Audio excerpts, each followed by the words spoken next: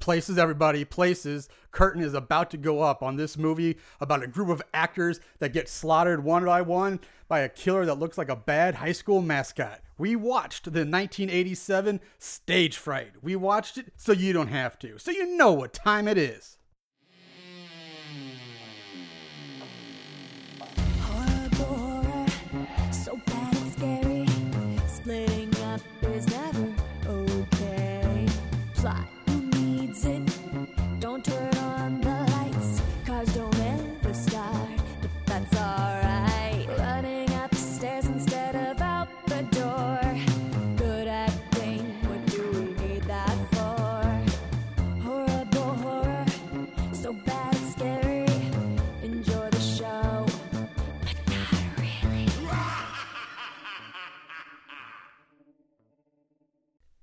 What's up, Moon Goons? Welcome to Horrible Horror, the podcast where we watch the worst of the worst in horror movies.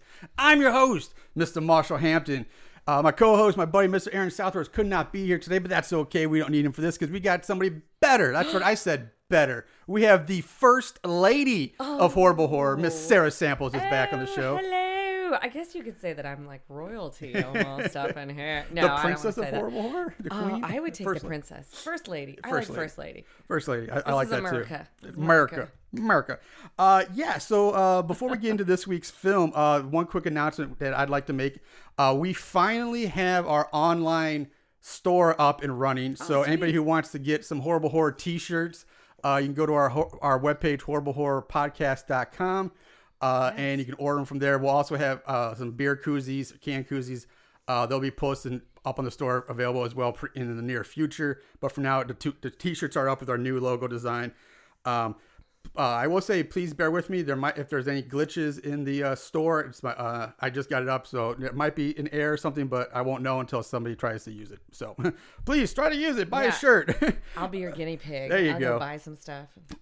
So like this movie this week, I guess it's very appropriate that Aaron's Yes, not here for this I one know. because we're doing Stage Fright again, the 1987 version, and when we did the 14, 15, whatever year that I think one it was was. 2015. Yeah, I think that sounds about right. It was just you and me for that Stage Fright Right. too. So this is really bringing it back seems- around. I mean, we'll Seems miss appropriate. Aaron. We'll miss Aaron, but like I think it seems right. I think it feels right. It does feels- feel right. feeling It just good. feels right. Okay, yeah. We hope it feels good for you guys too out there. So, Stage Fright, 1987, like I said, is released on August 21st of 1987. How many more times can I say 87 in the span? Written by George Eastman and Sheila Goldberg. And it's directed by Michel Soavi, for some French guy. Also, I've seen his name. He goes by Michael at sometimes, but it's Michel. Michel. He's got 23 credits as a director, and 28 credits as an actor too, but mostly just like a super extra, like a glorified extra, like maybe one line here or there in various movies. The cast, there's really nobody I'm really going to mention except for one person, because almost everybody, I'm not saying they haven't done stuff, it's just that most of the things that they've done are foreign stuff, Yeah, and nobody's European, very yeah. European stuff. But our main girl, Alicia, is played by Barbara Capisti. She's got 31 credits, not a whole lot, but still, she might be recognizable to diehard horror fans because she played Heather in Dario Argento's New York Ripper, which we've done on the show, and she's also in Dario Argento's Opera.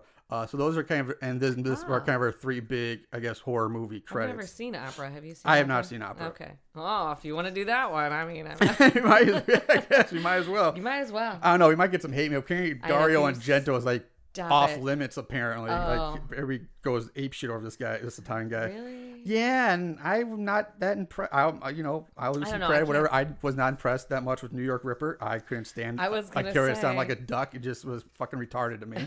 But some people absolutely love Dario Argento. So Maybe it's a European thing. maybe it is. I mean, yeah, it's different. All right, so we're gonna open the lights. Place everybody. We're gonna open up the curtains here. I want to say lights, camera, action. But that's not a theater thing. That is a movie thing.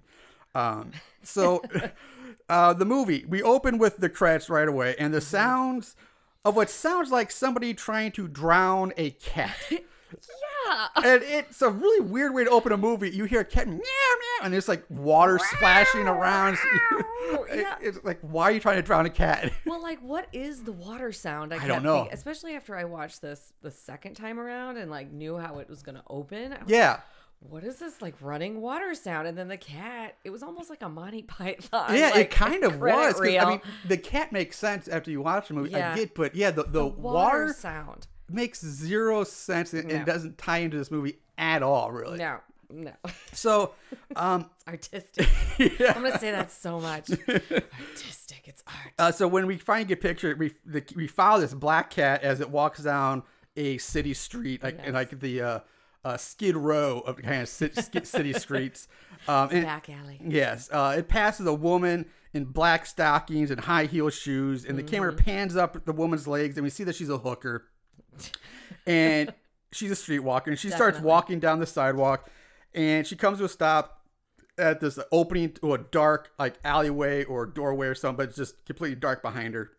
She stands there for a moment, and then from out of the darkness behind her, she gets grabbed by an unseen assailant and pulled into the alleyway screaming. And as soon as that happens, music starts to play, and we see several people are seen making their way towards the alley to see what happened to this woman. And this group of people, like they kneel down and start pawing at this dead woman. It looks Yeah. really strange and odd, like the way they're touching her, like makes zero sense. The point of view from the camera, it's like you're the woman looking up, the victim. Yeah. Looking up out at all these people and this music. Do do do do. It's all very suspenseful. Everyone's coming together. Yeah, On what seems like a street. Yeah.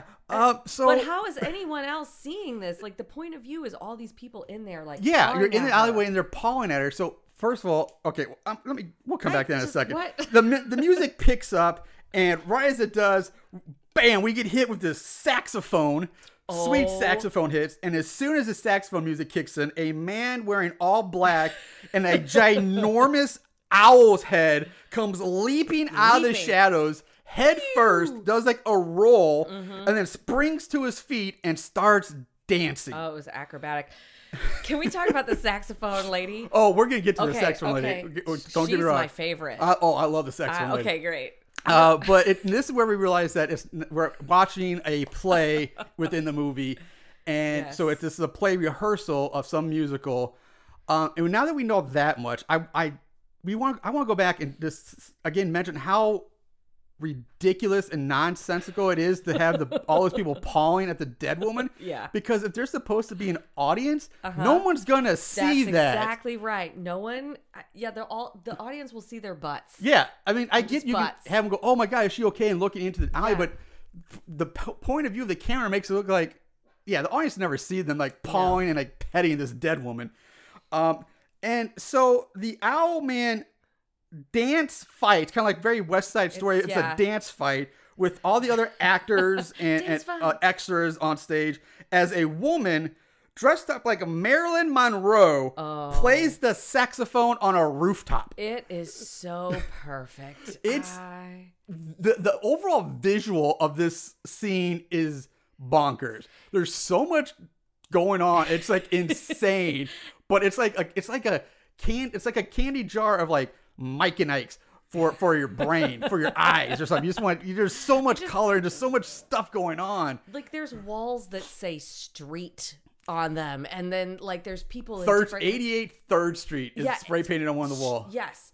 And this woman, when we say Marilyn Monroe, we mean like full, like the iconic white dress with that's the flowing behind her. The 7-year itch dress, I think. Was it Yes, 7-year itch? yes. The subway great thing? The Yeah. subway great. And Yeah. she is, I mean, it's not just like playing some smooth Oh, jazz no. up here. She is wailing. And it's just like. She's Kenny G'd it up. Holy.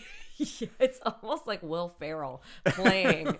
It's ludicrous, but It's so crazy. It's it's my so favorite visually thing ever. Yeah, it's amazing. I mean, it's just such a visual weird oddity to look at. Well, she's up on top of this rooftop playing the saxophone, and you get all these people on stage like dance fighting a guy in a giant owl's head. It's art. I mean, this guy looks like a bad high school mascot. Like it's so. Oh, it's really. The owl head is so big. It's huge. It's not like just like a little mask. No. It's a giant like mascot head. Like you said, it's a mascot head, but on a normal like dancer's body. yes. Like, and he's wearing like this black, black pants and costume. black like Yeah. a black coat with tails or something like that. Yeah. Yeah. I don't know. So as all that's going on, from out of nowhere, the dead hooker's body just gets launched up into the air. And at this point, it's obviously a dummy you see in this shot. So you see this dummy dressed as the hooker goes flying up into the air and just basically come crashing down nearly center stage. It's so dramatic.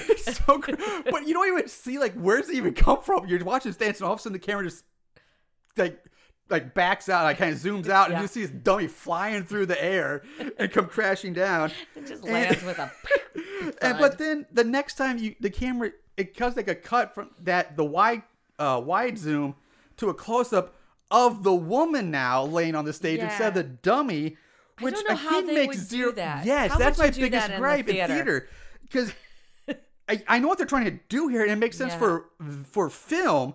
But like you said, what we're about to talk about is if you stop to think about the audience that would clearly see the dummy get launched into the air, come crashing down center stage, but then they would also see either the actress come rushing out from wherever she was and take the dummy's place, and either another actor or stage have to come out and remove the dummy. All that would be visible to the audience. Maybe she just body rolled. Yeah, I mean, all the way up.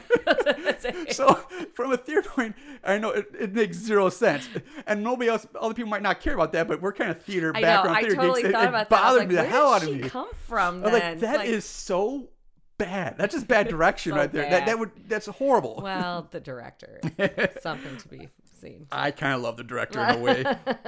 You hate him, but yeah. Yeah. So now all the actors / dancers, they rip the clothes off of the Owl Man, who's now just wearing a full white spandex bodysuit. So they strip him down. The dead hooker then comes back to life and begins to feel up the Owl Man's legs while he's restrained by like the other people on stage. And again, it's just fucking weird. Yeah, and apparently she's not doing a good enough job at being erotic. She is not. I mean, it's hard. I would think even if you're a great actress, it would be a little bit hard to be forced to like basically simulate head. In the if that's what they're about to go for, we don't know if that's what she was going. I mean, it kind of looks that way because her head's at his crotch level, but she's kind of like feeling up his legs and looking up at him. But yeah, from offstage, Peter, Murderer. the director, yells out, "Stop!" And he just berates this actress that's playing the hooker for not being whorish enough. And which you're not. Yeah, you're not. You're a whore. Be a whore. You're not a whore. And of course he is like. Everyone has kind of like a little bit of a European accent, like numerous people do. Sometimes I can't tell if this movie is dubbed over or not. There's some scenes where I'm like, oh, it's definitely dubbed. And others like, nah, I think they're just weird. Is it just that I write it down later, but I feel like from the very beginning of this movie, it's like the dub is off by like 2 seconds or like a second. You know, it's like you can see their mouth moving and then. Say something or make terrible noises, and it's like so there are scenes like where non-realistic. it seems like if it is dubbed, it doesn't seem to match up properly. But then other times, it's fine. Like that comes and goes. It's very off. It's very unsettling because it goes back and forth between the normal and then that off like slight delay in the vocals or soundtrack. Great job, guys. At this point, we also get introduced to the play's producer, Ferrari, who gives Peter some grief about Peter's vision of having the murderer get seduced by his victim. And he reminds Peter that he's here to make sure that his investors' money is not wasted. And, he's to protect the investors' interests and all this stuff. And side note, the actor, this is just a weird little fact, but the actor who played Ferrari, he actually died right after making this movie. Oh my God. At the age of 48. He died before the movie was even released. Oh man. He died in like August or like January, and this movie wasn't released till August. That's weird. Like right after. I feel like I felt the whole time like I recognized him. I was like, oh, this is a guy I've seen before. He has that face. He has a very character actor face that you would probably recognize from our stuff. I think that's maybe it, because I looked him up and it seemed like he had a ton of credits, but they were really, really early movies. Yes. So That's a weird fact. Either way, he's like, you've worked the erotic angle too much. Yeah. And the director Peter's like, you call that erotic? Where have you been? I feel sorry for you. Oh my God, what you think is erotic. Peter is so enraged at everything. Like, oh, you yeah. all suck. He's just the angry director who's like. Who's bigger than thinks he's bigger than his station. Like, he's the guy who thinks he should be directing Broadway, but he's stuck with community theater or something. This is definitely off Broadway. Yeah. This is definitely not it's not Broadway production by any means. Oh, no, but that would actually it made me question, like, it's definitely not Broadway. It's not a big thing, but it's not community theater either. It's somewhere in between. Yeah. The off Broadway and community. There's that weird middle ground. Mm-hmm. So where this would lurk, or where this is. Yeah, and because they talk about the actors later will talk about getting paid. So you don't get paid at community theater. Basically Peter thinks that having the victim rape her own murderer will be sensational and shock the audience. Right. Which, again, really think about it makes zero sense, because, again, the dead person comes back to life to rape the killer. How would that happen? She's still wearing that horrible wig too. Oh yeah, when she comes back. Like, if I came back from the dead, I'd be like, get that perm off me. Get this terrible perm. Yeah, it's very 80s perm. It's like very short, spirally, like almost like spring-like looking curls. Yeah. Very 80s. Anyway, so for the next several minutes, like maybe 10 minutes or so, we just get scenes of the cast and crew going about their business backstage, on stage. We meet more of our characters. We meet Betty, the costume girl, Laurel, the kind of bitchy other actress, Sybil, who's one of the dancers. We learn that she's pregnant now, and she tells her lover, Danny, that she'll get an abortion again. We meet... It's okay, Danny. I'll get it. I'll get it taken care of again. You're like, oh God. Yeah. We meet Brett, the gay actor / dancer, who actually is the man in the owl mask. Yeah. And then we have Mark, and he hates his costume. Yeah, they talk. So does Laurel. Laurel hates her costume. Everybody hates their costumes. There's which I was funny, because when I remember directing one of the shows, like, I dealt with so many of my cast saying, I hate this costume. I hate this costume. Like, I don't care if you hate it. You're going to wear it. You have to wear it. I made it, and I got paid to be the costume director, so put that shit on. But we have Mark, who's kind of like the stage manager / assistant director. Yeah. So Peter tells Alicia, who is our main character, who plays the hooker, to take a break, take 5 or whatever. And this is where we're going to figure out Alicia has a bum ankle that's causing her pain and problems with her dancing. She only kind of limps on part of the time throughout this movie. She rubs her ankle at the very, very beginning, but it looks more like she's just adjusting her stocking. And then it doesn't come back into play till like near the end. And she limps on it for like 2 seconds, and then it's like never mentioned or seen again. Yep. So it's they kind of forgot that angle. Anyway, Betty, the costume girl, convinces Alicia to sneak away with her to a nearby hospital so Alicia can get her ankle checked by a doctor. Yeah, she looks up just some random hospital in the yellow pages. Yeah. Supposedly like 5 minutes down the road. Yeah. They're just gonna pop in. Yeah, exactly. And I'm gonna try to remember. I have a comment on this later, but it'll bring me back to the yellow pages as well. Hopefully, I'll remember that. But this is where we meet Willie, black maintenance man / janitor, who the 2 girls basically convince him to let them sneak out the back door, but as long as they promise to put the key back on the ledge when they get back. Oh no. Is Willie like small-minded? Is he just like a stereotypical token old black guy character? I was offended for him. He kind of is. Like he's just there. He's like in a janitor role. Main Street. He's like, okay, Miss Alicia, I can never say no to you. Okay. It seems wrong. Yeah, it's very dated. We'll say that for sure. It also doesn't take much to like convince old Willie. It does not to get him. He's basically convinced him of anything at any time. Yeah. All you have to do is like touch his beard. Oh, Willie. So the girls get to the hospital, but it turns out it's a mental hospital for like the criminally insane, which is weird because again, this is where like. You looked this hospital up in a phone book. Yeah. You should have known this was a psychiatric hospital from the Yellow Page ad you blatantly, we saw you clearly looking at. But she doesn't care because they walk up and she's like, we can't go in here. This is a psych hospital. And she's like, there's doctors here. No, they're psychiatrists or doctors too, aren't they? Yeah. I'm like, technically, but I don't think they're not that kind of doctor.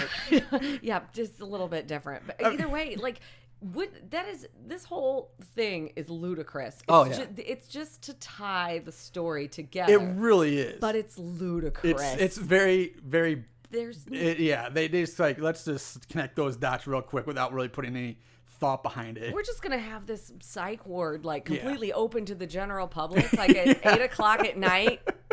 Yeah, Come exactly. It's a psychiatric hospital that would be probably closed up by now. Yeah, you can walk in. Yeah, but anyway, they still find a doctor who's willing to help them out, and they're led back to some room. And as they go down this hallway, they pass the cell of Irving Wallace, who just moments before this, we see breaking out of his bed restraints. Like, you see this guy in bed, and he breaks his restraints very easily, so they're not very good restraints.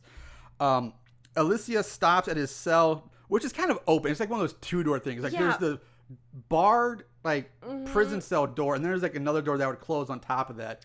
And that first door is open, I believe. I have lots of problems with this whole thing. There's plenty of problems here. First, we need to talk about when they walk in. There's this whole scene with this nurse, like Nurse Ratched, like feeding is that an angelfish? It's a lionfish. Is it a lionfish? Yeah, the crazy nurse who gets off and watching fish eat other fish. I was really waiting for it. Was like fake Pink Floyd music in the background. I was really waiting for that riff from Time to break out as she's putting these little teeny fish into the top of the fish tank and watching the other fish eat the fish. Yeah. It's what the fuck is why are there fish at her place of employment? Well, I mean, I get. I mean, I've been to many doctors' offices. They have fish tanks and weight rooms, trying to, she color called up it Jack. I mean, it's a huge.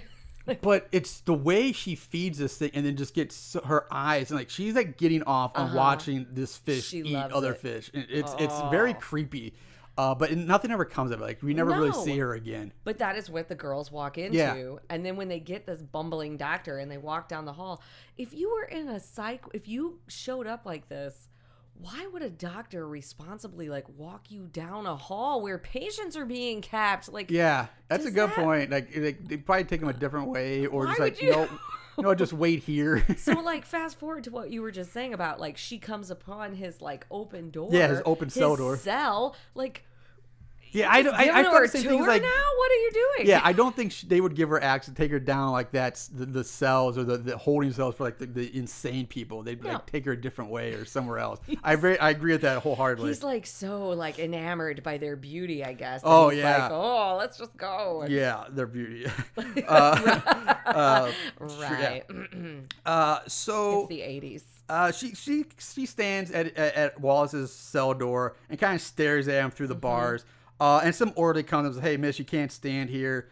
And Alicia is like, "Oh, okay." And she catches up with Betty and the doctor. Yeah. And that's when we see the orderly open the cell door, and he goes in pushing a medicine cart or something and whatnot. We cut back to the theater where Peter finds out that Alicia has snuck off. And shit. Snap. Yeah, he's pissed off now. And he yells enraged again. Yeah. He yells at Willie for letting them leave. And he is irate. We go back to the hospital where the doctor, I guess, gives Alicia some kind of shot in the ankle, probably cortisone or something like that. He's rubbing all over her leg too. Yeah. They're having this long They start in this long conversation, and he's just rubbing her. Yeah. What are you rubbing on her leg? Some icy hot? What do you got going on? Yeah. I assumed it was a shot of something, but it could have been Bengay. He's just rubbing her leg. That's all he's. Anyway, I noticed that. I don't know. No, it's very similar. There's a scene in the movie we did, X-Ray, way back, where the doctor's just really handsy for no reason. There was no way a doctor would be this handsy. Let me massage and your that whole one, calf. the girl's naked, completely naked. And he's just rubbing all over her for no reason. It's crazy. Because he's a doctor. Yeah. Trust me. So during this scene, like I said, they're talking the whole time. They're talking about Irving Wallace, and we get a brief back history of him where basically he was an actor who went crazy. He snapped one day and killed 12 people during a play rehearsal or something like that. And that's really the nuts and bolts of it. That's all. They're like, really he's being held here between his court case or something like that. Yeah, I didn't get it, but it doesn't really matter.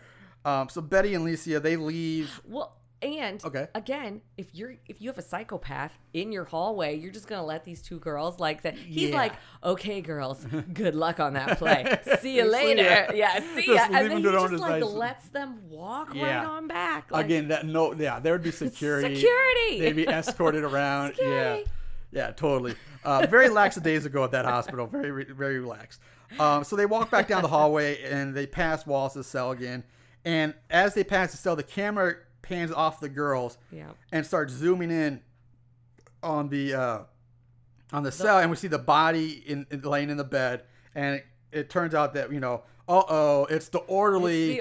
He's dead with a giant syringe sticking out of his neck. He's dead, maybe because he also like turns. He rolls over. He rolls so that you can catch the syringe, which I get that, but after I saw it the second time, I was like, is he dead? He could still be very much be alive. Maybe he's just very drugged up. Yeah, he could just be tranquilized very, very heavily. There you go. That's a good point. I'm not dead yet.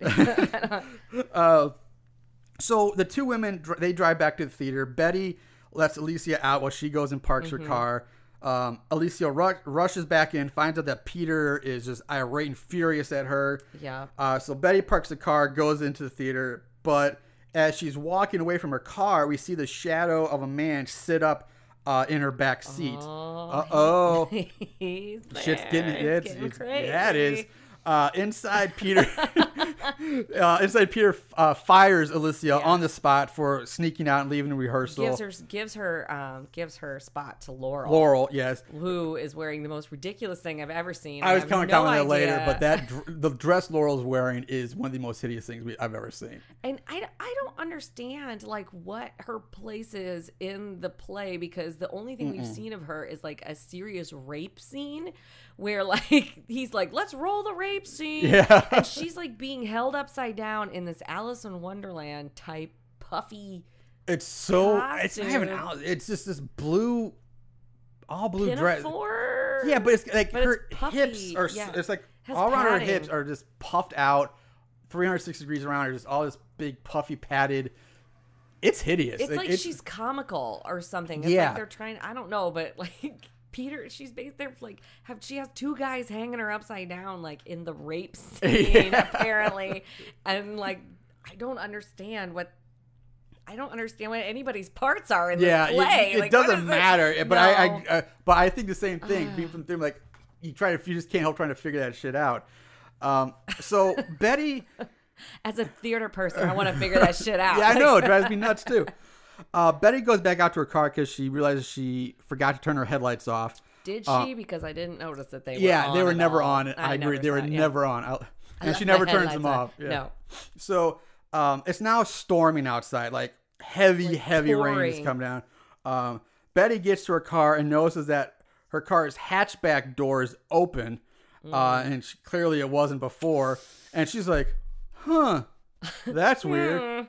Oh, well. And she gets into her car and she sits there for a minute, and all of a sudden, meow! She gets pounced on by the cat named Lucifer, black cat. Oh my God, that cat is back again. Yep. Like, the cat appears a lot in this movie. Well, the cat crossed her path before they left. And she freaked out about that. Because she was superstitious. And whenever you see the cat, you hear like typical cat sounds. It's always like it's never the just noisiest like a silent cat. No. It's just like dub over. Yeah, it's the noisiest cat I've ever heard. Yeah, so the cat ends up in her car. Lucifer. The cat has more speaking lines than some of the people in this movie do. I think so. Should have been first. Listed first in the credits. First billing. The black cat. So Betty just gets out of her car and she turns. They go back in the theater. But as she closes her door and she turns to go back, she screams as we see a hand swinging a pickaxe coming right at her. The spiked end of the pickaxe goes right into Betty's mouth. What? Betty falls to the muddy ground dead. But I do have to say that I love the way the body collapses and falls in this scene. It's just so... It's just like limp noodles. Like the knees buckle. And then just like it falls backwards. She just falls backwards on herself. Like that had to hurt in real life. Like that could not. With the pickaxe sticking out of her mouth. Hey, where do you think he picked that up between the car and the back seat and the kill? Unless he had, maybe they had lying around that mental hospital because they are very lax on the rules That's there. True. So who knows? They could have had one of those lying around. This guy killed someone with a pickaxe. We better hold on to this shit. Yeah. So I agree. Like, where the hell did he get that thing from? Maybe she just had one in the back seat. I mean, she is the costume designer. Maybe. I mean, maybe there's a lot of things in this theater that shouldn't be in a theater. No. Yeah. What kind of building was this? Yeah. So inside, Alicia is packing up her things. She storms out of the dressing room. She says her goodbyes to some of the people, and then she leaves. Yeah. She reaches her car, but starts to hear Lucifer again meowing, being loud. And so she stops to look for him, and so she can take him back to Willie, because apparently it's Willie's cat. It's Willie's cat. I thought it was the stagehand's cat at first, too. I didn't know. Yeah, I thought it was theater cat. Theater cat, because we see it on the stage. Oh, it's a stunt cat. It's a cat, a trained cat for the show. Because I remember one play we had to have a dog on, like it's puppy or something, and we had a dog wrangler, so the dog would make sure they would do their thing properly. Cat wrangler. So her search for the cat leads her around her car and over to Betty's car, and she comes around the back of Betty's car to the driver's side, and she finds Betty's dead body with pickaxe still sticking out. I love it. Alicia screams, runs back into the theater where she tells everyone that it's Betty. We cut. Now it's a hard cut to the cast and crew standing around in the rain as police and EMTs comb the area. Do you notice that everybody has an umbrella except for Peter, the director? Yeah. Peter's standing like out in the rain, just being dramatic. Being very melancholy. Yeah, melancholy and brooding. Yeah, I must brood about this. And he's just like, he's getting poured on. And everyone else is huddling under umbrellas. Yeah. So Betty's body is taken away, and a squad car with 2 cops is like, you is told to stay behind to watch over the place for the rest of the night. And Peter then tells Mark to send everyone home except for basically our main cast of characters. Right. They have to stay, and because Peter's got an idea. Peter tells Ferrari that they can use this to help sell tickets to the show and pack the house. Oh yeah. So before I go on here, I have to get this out of the way because it's going to come. We've talked about things that bother us about the theater. Yeah. This quote unquote theater. It's not a theater at all. No. It's a fucking soundstage for filming movies on. Exactly. They have 2 different sets. Each of them is set up facing the other one. And they keep talking about the audience, and we have to sell the ticket and sell out. But there's no fucking place for the audience to sit. Thank you. There's no seats. There's no bleachers. There's nothing. There is no audience. I was waiting for you to bring this up. Yes. I almost brought it up in the beginning, and then I was like, no, he had to have seen this. Oh, yeah. And I know he's going to rant about it. I even rant because where the hell is the audience supposed to go that they're so worried about selling out? Maybe it's conceptual theater, like black box theater. Even a black box, you still put seats in there. You do put seats in there because people have to sit during your long-ass, crazy, artsy musical where everyone gets raped. And you have 2 sets. If you're going to have 2 sets, why are they facing each other? The audience would be in the middle of them and have to constantly turn around to see what's going on. And on top of that, Peter keeps mentioning that the show opens in 3 days. 3 days. So then why the fuck do you fire your lead actress and give her part to someone else? Someone who's not even an understudy to the part.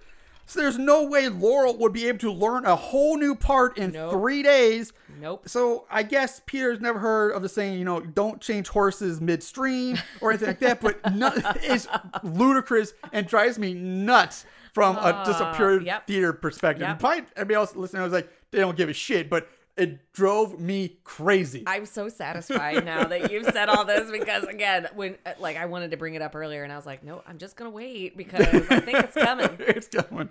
Yeah, you know me. You know me. Yep. I was. All right. So that rant out of the way. Yeah. Inside, all the rest of the cast and crew pack up. We see Marilyn packing up her saxophone. Yeah, she's not essential to this. Hi, Michael. She, I find it. One thing about this movie that I'll comment on now because it's one of the things that they do. They are very good about even if it's kind of dumb, they make the point known. So they made it a point to show the B characters, who these B characters that they kind of put in the beginning of the movie. you see them leave. Yeah. And so it's like they do kind of tie up those things. At least there's, they continuity in what they're doing. It's split though. There's sometimes where they do a really good job of tying up plot holes, and then there's other times where there's big plot holes that they don't cover. So it's a mixed bag. But yeah, the things they choose to cover, it's cool that they do. Yeah, it's like in the story, like but then other times just like it's like forget to do things for the sake of storytelling. But the main group sits around a hobo heater, which is just a metal barrel on fire. So it's a brazier, basically. There's a bunch of those There's inside like that two building. or three. Yes, that was another rant I had coming later, but let's talk about it now.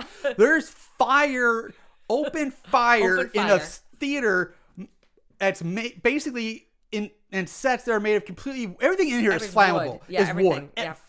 Yeah. Wood, cloth, everything's basically goes up in flames easily. But they have three bonfires in these barrels, like just going on in the middle of the stage. And how are they fueling them? Is it real fire or is it's it definitely gas? Real fire? But I mean, it's fire, but I mean, is it like wood fire? Is it gas fire? Yeah, I'm guessing it's like coals and wood or something like that. Yeah, because just barrels. Yeah, just barrels sitting around the stage. Yeah, there's like at least three of these things sitting around. Let's keep warm. So warm. I don't toasty. Peter makes some. I guess you have to blame the director again. And Peter makes some really weird decisions. He wants to be in charge. He is definitely the guy in charge of everyone. Peter addresses the group and fills them in on his new plans, which is basically that he plans. Originally in the script, the killer was just known as the Owl, and now they're going to rename him Irving Wallace. They're going to rename the killer. And they're going to, this is his big plan. They're going to change some things around to make it fit better with Betty's death. And so they're going to redo stuff. The original name of the play was The Night Owl. Yes, yeah. We see that briefly on the cover of the script. Yeah. Alicia's like, fine, whatever. I just want to go home. But Peter snaps. He loses it again. He's like, God damn it! What's wrong with all you people? Like, really? Somebody just got murdered. I'm pretty sure they'd want to go home too. We have to talk about too, like that stereotypical token black man. Gives Peter before this whole talk. We see him give Peter the only key. I thank you for bringing that because I know in my notes I don't bring that up so much later. But he gives him the only key and like. Okay. Willie gives Peter lock himself in. He's like, okay, see you later. I know this just happened, but here's the key. Yeah. I guess you can have Which it. I have a big problem, two problems. One, Willie gives him the only other key. There's a key to the back door and then this big key to the front door, master key or whatever. Yeah, the skeleton key. Yeah. He gives it to Peter. Peter then gives it to one of the actresses named Corinne. She's the ingenue of the group. Of course. And he tells her to hide the key. So everybody's locked in, nobody can get out. But they're inside. Mm-hmm. They could just open the locks in the door. Yep. How do you lock yourself into something? Like, you lock yourself out, but there's no way they should be locked in. They should be like, I'll just undo the lock and open the door. Exactly, just like the latch. Like just, deadbolt or latch. There's none of that. Yeah, nope, there's no way the whole premise is flawed here. It's not art. It's borderline harassment. Seriously. We're all staying. Peter is basically kidnapping these people. Against their will completely. Yeah. He's being incredibly persuasive too, like with the money. He starts talking about the money. Yeah, because this is where he's like, none of you guys are stars. You all need this job. Yeah. And he's like, people are going to flock to this show about the killer who actually killed someone in the show. How do they know it was the killer too? I mean, like, the police put a lot of things together really quickly. Well, obviously, I'm guessing they do because, I mean, they're probably, Irving Wallace is missing from the hospital. So you're assuming, like, okay, he's missing. And then within a few miles of the hospital, somebody shows up dead. So, yeah, technically, you could say there would be a possibility that he didn't kill it with somebody else, but they're just making a jumping conclusion. Wouldn't Alicia be? I just feel like she would be like a suspect, being the last person with Betty. That the police would have like taken her away, and she'd never be locked in this damn theater. That is a great point. Like, I didn't even think about that, but in real world, she was the last one seen with Betty. She would be taken away for questioning and stuff like that. She was the last person that was seen with her, and she found her. Yeah, double whammy. That's a great point. I can't believe I totally overlooked that. That's an amazing point. I was like, why is this chick even being allowed to like be back in the... Because the show's gotta go on, Sarah. The show's gotta go on. Hey, and the other one, Meatloaf sang a whole song about it. He did sing a whole song about it. And it was great. about it. It's way better than this crazy synthesizer bullshit that we're... Damn you 80s. So, yeah, Peter just rants, and he's like, you know what? Yeah. This is going to be a hit, and we're going to get a 2 to 4 month run out of this show, and you guys are going to be set money-wise. Yeah, you're going to get all the money. Fiore is... Look, he's over there... Getting your bonuses. And yeah, so apparently Ferrari carries around a briefcase just filled with cash. Yeah. Just stacks and stacks of cash. He's like, who does that? Who brings mobsters. that? Yeah, mobsters do that. Big organized crime, drug dealers, money runners. Dealers. I don't know producers who go to a rehearsal with like $100,000 in a briefcase. Most of them are broke, or no, that's not. Yeah. So anyway, everyone decides to stay and rehearse. Yeah. Peter unfires Alicia and puts her back in her role. Of course. Like I said, while all this is going on, we see Ferrari in the background getting the cash together for everybody. There's some cool shots, I will say, like this one where he like talks Alicia into staying and he's being really persuasive about the money. You do get this like, some of the editing and the camera shots were cool in this movie when I went back and watched it. Like there's one where it like shows Fiore like getting the money together and it's like Alicia looks back and it's over her shoulder. And so it's like, it's kind of a cool camera. There are, I will agree. There's some really neat camera angles or camera tricks, but then there's also times where where some of the cuts and edits are just absolutely horrible. It's like this movie goes back and forth between like good and bad, and just back and forth. I just don't even know. You never know what you're gonna get. So Sybil and Danny, they're in the bathroom now. Sybil's throwing up from being pregnant. Oh man, weak throw up, but so gross. Like they show her like spitting. And Danny's like tells her, "Hey baby, this time there's not going to be an abortion this time." Oh, how romantic! You don't want me to have an abortion this time. I was like, "This time," which again, I gotta say makes me wonder that. How many damn abortions has Sybil had already? Damn it! Not this time. Poor Sybil too. She's just got to walk around in her fucking underwear the whole movie. She's in her. I guess she played another hooker, obviously. A ballerina hooker, but she's in like basically just these black like underwear with like a red corset on and high heels the whole time. She could be on like the set of Chicago or I don't know, something like that. But Cabaret. Yeah. Damn it. So, and Danny, to me, he looks like a cross between like a very young Kiefer Sutherland and a young Sting. And not Sting the wrestler, Sting the musician. Sting the musician. He looks. He does look like young Sting. I didn't even think about that. They look like a cross between a young Kiefer and a young Steve or Sting. Yeah, it's like it's like the whole time I was like, huh. Every breath you take, Danny. Every breath you take. He does want to be famous. He does want to be famous. And we don't know what he does in the movie exactly. And we never really know what his part in this play is. He's just there. He's an impregnator. Yeah. Is he a set guy? Is he an actor? Is he a techie? We don't know. He's just there. You don't see a lot of them either. There's definitely not a lot of no. And again, this is 3 days before open. They would definitely be in the middle of Tech Week. I know. There would be techies all over the place. That's what Tech Week is. It's like the week of tech. It's Hell Week. That's exactly what it is. They're basically doing full dress rehearsals at this point with lights and sound and everything, but there's like no tech people anywhere. So Mark tells everyone, get ready, get places. Yeah. And he tells Laurel that Peter wants her to find a sexier costume in this costume storage. Gosh, yes. Which, thank God, because anything is sexier than this thing we've talked about. I mean, you could put this girl in a burlap sack and be sexier than this blue dress. Oh, yeah, for sure. She looks ridiculous. Yeah. It's just... she looks like kind of like her midsection looks like a blue pumpkin, kind of. Like, it's just so round and puffy. Yeah, Sir Mix-a-Lot would lose his mind. I'm just not sure. Yeah, I can't say anything better than that. I'm not sure what she's supposed to be. I'm just not sure. I don't know either. So off Laurel goes into the costume storage room. She begins searching for a new costume amongst the racks of clothes. Yeah, is that like a prop room? Yeah, or it's a storage. Like yeah, it's a mixture of prop storage and costume storage. Okay. So she gets out of her old costume. complete with the giant fake padded boobs and giant ass and hips that she's wearing. And as she's undressing, she hears the sound of shuffling coming from inside the room. She grabs an outfit and goes into like this tiny little changing room.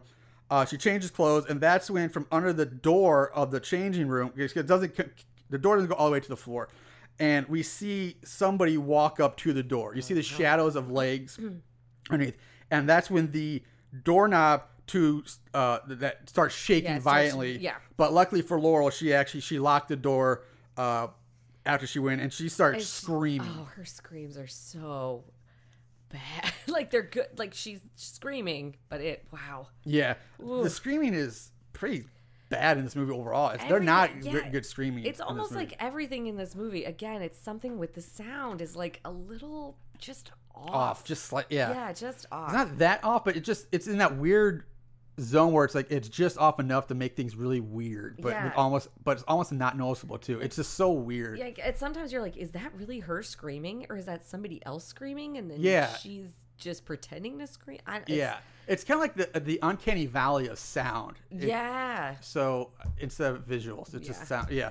So Anyway, she screams, which is good for her. Yeah, the cast all run to her aid, and when she comes out of the changing room. I don't know how they heard her in that gigantic warehouse. Giant film studio. So they all run to her. She comes out of the changing room, and she immediately accuses Brett of trying to scare her, because apparently Brett's supposed to be like a jokester and prankster. Yeah. But Brett adamantly admits that, hey, I didn't do anything to do this. I wasn't here. Night. Yeah, not tonight. Peter, not happy about any of this, he orders Brett to get back into costume and back on stage. But Brett's like, I can't find my costume. It's gone missing.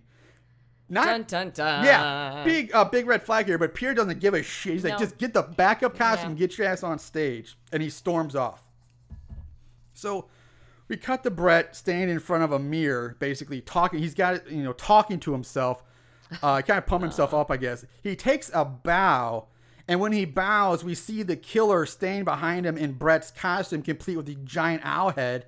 Yeah. Now, this is supposed to be a scare here, but it's really not, because the damn owl head's so fucking big, you can clearly see it behind Brett long before he takes a bow. He's standing right there. I was going to say that. I was going to say, how in the world did he not know that guy was behind him in that huge head? Giant head. It's 10 times bigger than his normal man-sized head. And how does the killer even see out of that thing, bro? The eye holes are so small. Oh, my God. His line of sight, his field of view would be so small, that guy would be, like, bumping into everything. I was going to say something about that later. Like, all right, we'll bring it back up then. That's, like, really a bad choice. I know he's trying to act the part, but... bad choice if you want to kill some people. Yes. So we cut to the stage where everyone's gathered. Peter has Danny work the lights and the music. Yeah. Mark sees who he thinks is Brett, and he's like, hey, get into place, and tells Peter, like, hey, all right, everybody's ready. We can start this. Peter starts the scene up where Corinne, who, like I said, we've seen her a little bit here and there, and she's the girl that Peter gave the key to hide. Right.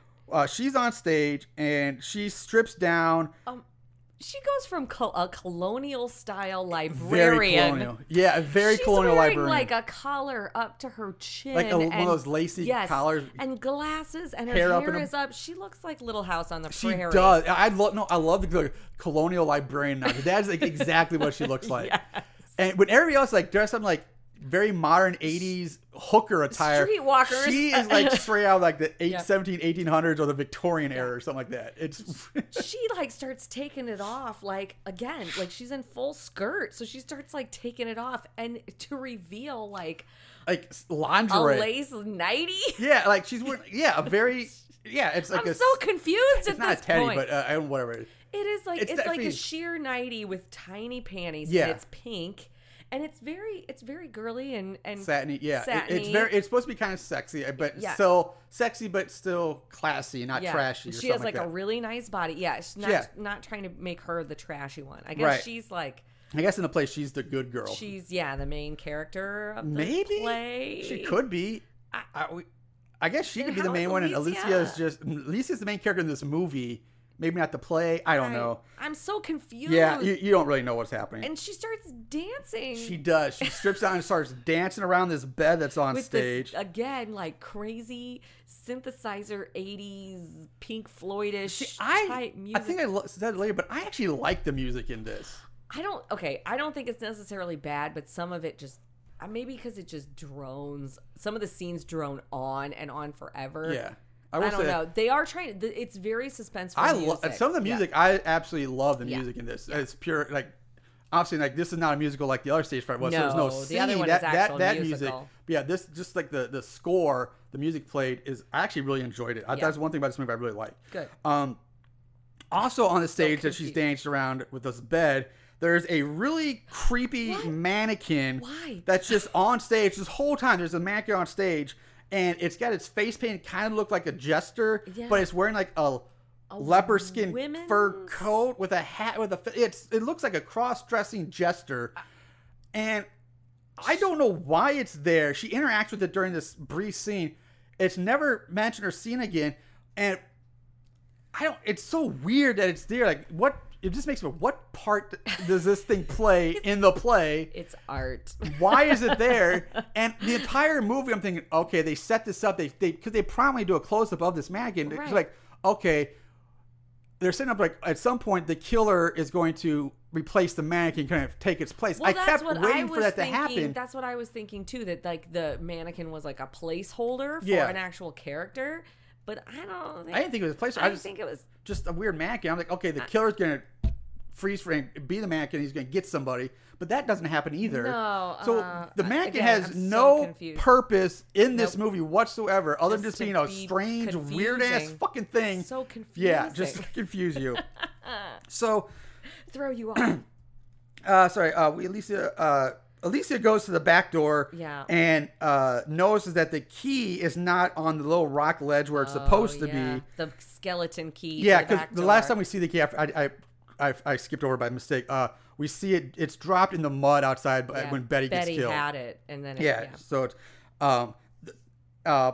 the door is locked, but she rushes back to Peter, but he's so busy and so absorbed in the scene on stage that Peter's like, is like, shut up, go away, I'm busy. He shakes her.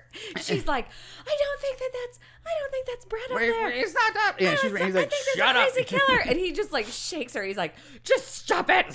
Like, and he's going like, Brett, down. Brett, that's your cue. You're missing your cue. And so finally, more yelling. Fake Brett finally enters the scene. He comes on stage. Here he comes. Peter yells at him to grab Corinne, which fake Brett does. He grabs her by like the shoulders at first. And Peter's like yelling, kill her! No, kill her! So fake Brett starts strangling Corinne. For reals. Like strangling her. He forces her down onto the bed where he strangles her some more. And then he just pulls out this big old knife. Oh, yeah. And just starts stabbing the shit out of Corinne, like right in her chest and stomach. Just her whole torso area. And everyone's just staying there watching this. And there's this angelic music playing. Yeah. Like, and I was like, this is appropriate. Yeah. It's so dramatic. It's very dramatic. Like the cuts, the camera angles and cuts are just trying to make this so dramatic. Yeah. But Alicia's finally like, that's not Brett. He's really killing her. And it's too late. I mean, Irving. Yeah, the best part about this scene is though, after he kills her, he drops her body on the ground, and he just kind of turns and looks at everybody, and then just walks away, just like, see you guys, and just walks off stage, like doesn't run, no urgency. He's just, see you guys later, and they just let him go. I'll be back, motherfuckers. And everybody's like, all right. I'm going to go to the bathroom real quick, and I'll be back to finish this up. Yeah, I'll see you guys in a minute. I got to take a shit or something. Yeah. I got upchuck a pellet. Yeah, the owl is pellet. So serious. He's just serious owl face. Oh. So anyway, so the Corinne goes down. She's done. The others, they finally rush up to the stage, surround Corinne, who's just bleeding out. She's weakly dying. Just very weak, and this is when Peter remembers. So great. Peter remembers. Oh shit! I gave her the key to the front door and told her to hide it so no one could leave. And we don't know where the key is. So everybody's like, Ferrari and everybody's like, where's the key, Corinne? Where's the key? He's like shaking. Yeah. Ferrari's like starts shaking her. Corinne, who's like bleeding out and dying. He's like, where's that key? Where's that key? Where's that key? This is my favorite thing that happened. I don't want to spoil anything, but this scene after her death, makes it my favorite kill because he obviously stabs her. That's dramatic. There's all this build up, but then they just go up and they're like, "Oh, Corinne, let's call 911." Yeah. Well, he's cut the phone line. So yes, thank you, because Mark goes to use the phone and the cord's ripped out. And they're like, just lay still, Corinne. Just lay still. Yeah. And then they're like, oh, God, she has the key. And then they all start just freaking the fuck out on her. Where is that key? Where is that key? They could have slapped her. It would have been... a few gentle slaps on the cheek just to keep her awake. Like, hey, where's the key? Come on. No, they throttle this girl around. She's just bleeding out. Yeah. And they don't care. So, she dies. She basically dies. And... So since they can't call, they decide, you know what? If we bang on the doors enough, maybe the cops outside will hear us. So they all run to the front door is like this giant metal sliding door, or it's like partial sliding door with a smaller actual regular door built into it. Yeah. So they're banging on this metal door, banging, but the storm is so loud, there's so much thunder and rain that the cops sitting in the car outside can't hear them. These cops are so... Oh, God. They put, Barney Fife. The cops are pretty much useless. I mean, they're kind of dumb cops. I like doopity. I like that word. That's good. Doopity. Wallace then turns the power off to the theater, leaving everyone in darkness because he likes he has a penchant for the dramatics. Right. Is the theater. He has to be dramatic. Yes, he is very dramatic. He is an actor. He loves the drama. Thank God for those barrel fires. Yeah, exactly. Plenty of life when the barrel fires going on. So Peter's like, hey, all right, everybody stick together. We're going to make our way to, I think, the dressing room or somewhere where there's candles. We all have to stick together. That is one thing. I do I would comment on this. I think I come on later. That's one thing I like about this movie, at least in the first half or so of this movie. They do a very good job of being smart. They do. Everybody sticks together in a group or at the smallest, they're in pairs. Yep. Nobody really goes off by themselves. And they're very smart about it. So I really liked that about this movie. Because that's not normal. It's not. I mean, it not in horror movies. I love that fact. Actually, one thing I did like very much. So they start walking away in darkness, but Ferrari kind of tails off because he leaves the group. He kind of lets them go as he gathers up. He's trying to gather up the money. He starts panicking, doesn't he? Because, he's I gotta get the money, and he drops it. He gathers up all the money and the receipts that he was writing into his briefcase. And he's doing it real quick because, of course, he's scared. Right. And he turns to leave, and then his hand bumps into one of the fire barrels. The barrel fire. Barrel fire. He's like, oh! And he drops his briefcase. The money and receipts go everywhere. It's not safe, people. This is not safe. So, meanwhile, the others, they find their candles and wherever. And Peter's like, now that, we have the candles, we have the light, now we're going to go look for the key that Corinne hid. Right. We go back to Ferrari, who has come face to face with Wallace now. And in a desperate act, Ferrari falls to his knees and offers just stacks of cash to the killer. Here you go. Here's some money. But Wallace fuck that, and just kills him. It's over. Which makes sense because you can kill him and then take the money anyway. I know, right? Yeah. And you see this dramatic shot of the wads of money falling on the ground with a little bit of blood splash on it. Blood money. Yeah, exactly. Drama. So the others hear Ferrari's dying screams as they make their way down this hallway by candlelight. And they end up back on the stage looking for Ferrari. And the lights come back on. So Wallace turns the lights back on. And they're nearly hit by the dead swinging body of Ferrari, who's been strung up by his feet by rope. And he's just swinging around on the stage. Which, my God, Wallace works really fucking fast then to get him strung up that high and set that up. I think this guy is a ninja, by the way. I mean, They're all some of the ninjas. things that we get to see him do later, it's pretty amazing. Yeah, he does do some impressive stuff later. He's pretty strong. Yes. So he's not just strong. He'd have to be super fast to pull this off. Strong and fast. He must be a superhero. I don't. He's the I guess in the theory he would be called a triple threat. Oh. He can sing, dance, act, and apparently kill people. Kill people very well. And he's murderous. He's a He's quadruple threat. So the group then, they regroup in the dressing room to figure out what to do next. Yeah. And the sound of a tape rewinding is heard, and then followed by loud music. Now, I get the group hearing the loud music played over big speakers, but I don't think they would. The sound that they hear, the tape rewinding, is a little far-fetched. It's like they hear that like weird tape rewinding. Like, I don't think they would hear that. No, and that was a really good example of that. I'm sure that there are people that are out there listening to this know what tape rewinding sound that are. don't know what that sound. Yeah. At first, I was like, "What is that?" I haven't heard that sound in a long time. It's been 20 years since I've heard that sound. God. Yeah, I don't think that they would have heard that either. But it was so loud. Yeah, like it seemed to just terrify them. Yeah, like the sound of this.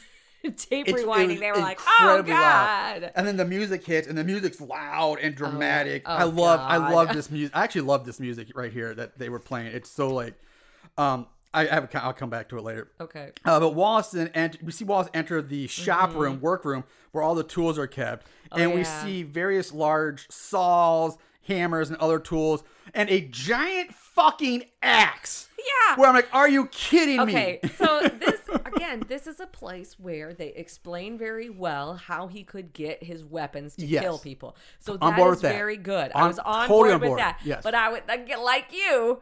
What the fuck are they doing with an axe? Like, are they chopping the wood that they built the set? Yeah, they had to go chop down their own trees to build the set. Are they 7 brides with 7 brothers? Are they just now in a log it's just this competition? Giant axe sitting on the workbench. What? And this pulled me back. Like, I vividly remember the scene shop in my college theater. I spent many hours in there. And yes, we had the saws, we had the power tools, we had all that. But that shit was kept up in a separate, locked up room that was always locked, except for during work hours. And they weren't left tossed around. And we certainly didn't have fucking axes in our theater. Nope. You weren't sawing and singing songs. Again, we had saws and drills, but not an axe or hatchets, as they find out later. They also have hatchets too. Oh yeah, there's hatchets. Yeah, it's like, where the hell is wrong? Where are they getting this shit? What is this? And again, that's not it doesn't even matter. Yeah. It's just ridiculous. Again, it's one of those situations where they're like, "Oh, here's an explanation." Yeah, I'm on board with that, but ridiculous. You should have been using something other than there shouldn't be a fucking axe in there. And even if it's for the play, it would be a prop axe made of rubber or plastic. Well, that's what I was gonna say. Maybe it could be a prop, but they would not use a real fucking axe. Yeah. You would hope not. I don't know. This is very artistic. He's very method, apparently. He's very method. Back to the group, Danny mentions that Willie had a master skeleton key in his office. Right. So Peter and Danny decide to go look for it while leaving Mark behind to stay with the women and protect them in the dressing room. So, like I said, this is where the music is playing. It's so epic. It's, to me, pretty fucking awesome. But it makes you think that you're about to see some kind of epic battle or fight scene like in 300 or like the end of a Lord of the Rings movie where the orcs and huge it's amazing, but all it is just Peter and Danny walking through a hallway to a room. It's the most monotonous, boring thing, but the most over-the-top dramatic music being played. That is the ultimate theme of this movie. They're trying to trick you into thinking what you're seeing is more dramatic than it honestly is, and that's we're walking down a hallway getting scared. That's the whole movie.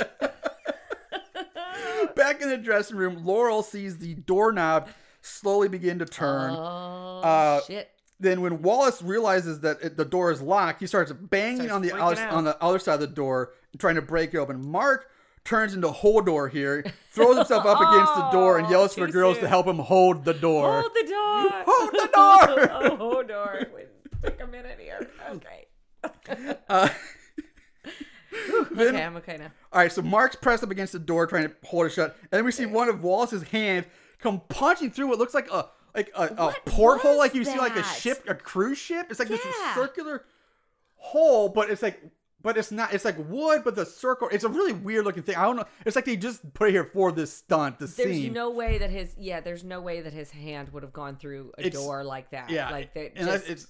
It like balsa wood maybe, but he punches through the circular area of the door with his hand, grabs Mark like around the neck and starts choking him. Just holds him there, of course. And Mark's like screaming, like, help me, help me. And that's when we hear the sounds of a power tool on the other side of the door. And Mark screams out in pain as we see the blood begin to soak through his shirt. Slowly. And then, but that's quickly followed by a giant drill bit that comes burrowing through Mark's stomach. Meanwhile, the music ends, the dramatic music ends as Mark dies, which allows Danny and Peter to hear the sounds of Sybil screaming. Sybil is doing nothing but screaming. Oh, she does nothing. Is just she's probably the most useless character. Shit. Yeah, she's useless. She's fodder. Maybe. So they run back to the dressing room, where they find Mark dead and the drill like hanging out the door. So it's like the killer was Walt's like, I'm done with it. Yeah, I don't need anymore. Maybe he had to take another shit. Maybe he has IBS. I mean, again, that would also have to be if someone was to get. I don't know. I mean, that was an 87. I guess they had batteries, but man, that thing should have been probably plugged in with electric, like a power cord. Wouldn't you think that it more likely? Yeah. I don't think they had giant battery packs in 87. It's a huge drill bit on that sucker. It got through a door. It very reminiscent of Slumber Party Massacre. Oh, okay. I saw. Yes. Yeah. Yes. So Peter then tells him, like, you know what? I'm not going to sit around here waiting for us to be killed. Right. Why didn't I think about the workshop before? Like, we can go there and we can find everything we need to defend ourselves with. Yeah, we need some tools. So he's like, again, we stick together and we're going to make it. And so they all go to the workshop. And did you notice how the dripping and water sounds that were happening while they were in the workshop too? Yeah. It's like they were wading through some water. Yeah, this building be condemned? It probably should be, because especially what we see near the end, like this whole theater or stage or whatever, it seems to be falling very, down. very on the rickety side. Yeah, I don't understand the water in the. I don't understand. No. So again, he orders everybody to stick together, and they make it to the shop, and they all arm themselves with various tools / weapons. Sybil grabs a rock. A rock, yeah, like half a brick or prop rock or something. It's like, of all the things, why would you take that? I know. Again, it just shows how stupid Sybil is. There's gotta be like a hammer. Like, nobody has a hammer. I know. I was like, why would you take a hammer? There's probably a dozen hammers in that shop. Definitely hammers there. Take the hammer. But yeah, there's no hammers, but there's axes and hatchets and power drills and a rock. I'm going to stone you to death. I will fucking stone you. Jesus. So, Peter takes the axe with them, and they leave, and they head to the front door to try to force it open. They make it to the main stage where they are. And they are making their way to the front door, and Peter suddenly has a good idea. Like, he hears something, and he uses the spotlight, and he turns on, aims it up, and he finds Wallace creeping around up in the catwalks high above them. And again, a smart move. Like, I liked this. Like, it's showing them that they're not just, that's a smart. Like, oh, fuck you, I see you. Exactly. We know where you are now. Yep. But. Things kind of fall apart here. But it gets a little crazy. Yeah. Peter runs to one of the ladders and orders Danny to go to the other one so they can trap Wallace. They can cut him off. Danny does not want to be doing this. No. Again, not a bad idea in theory. Yeah, but he didn't share his idea with Danny. He was just like, Danny, go now and do this. And Danny's like, well, I don't really know about this. Yes. I'm about to be a dad. Baby Sting's a little hesitant.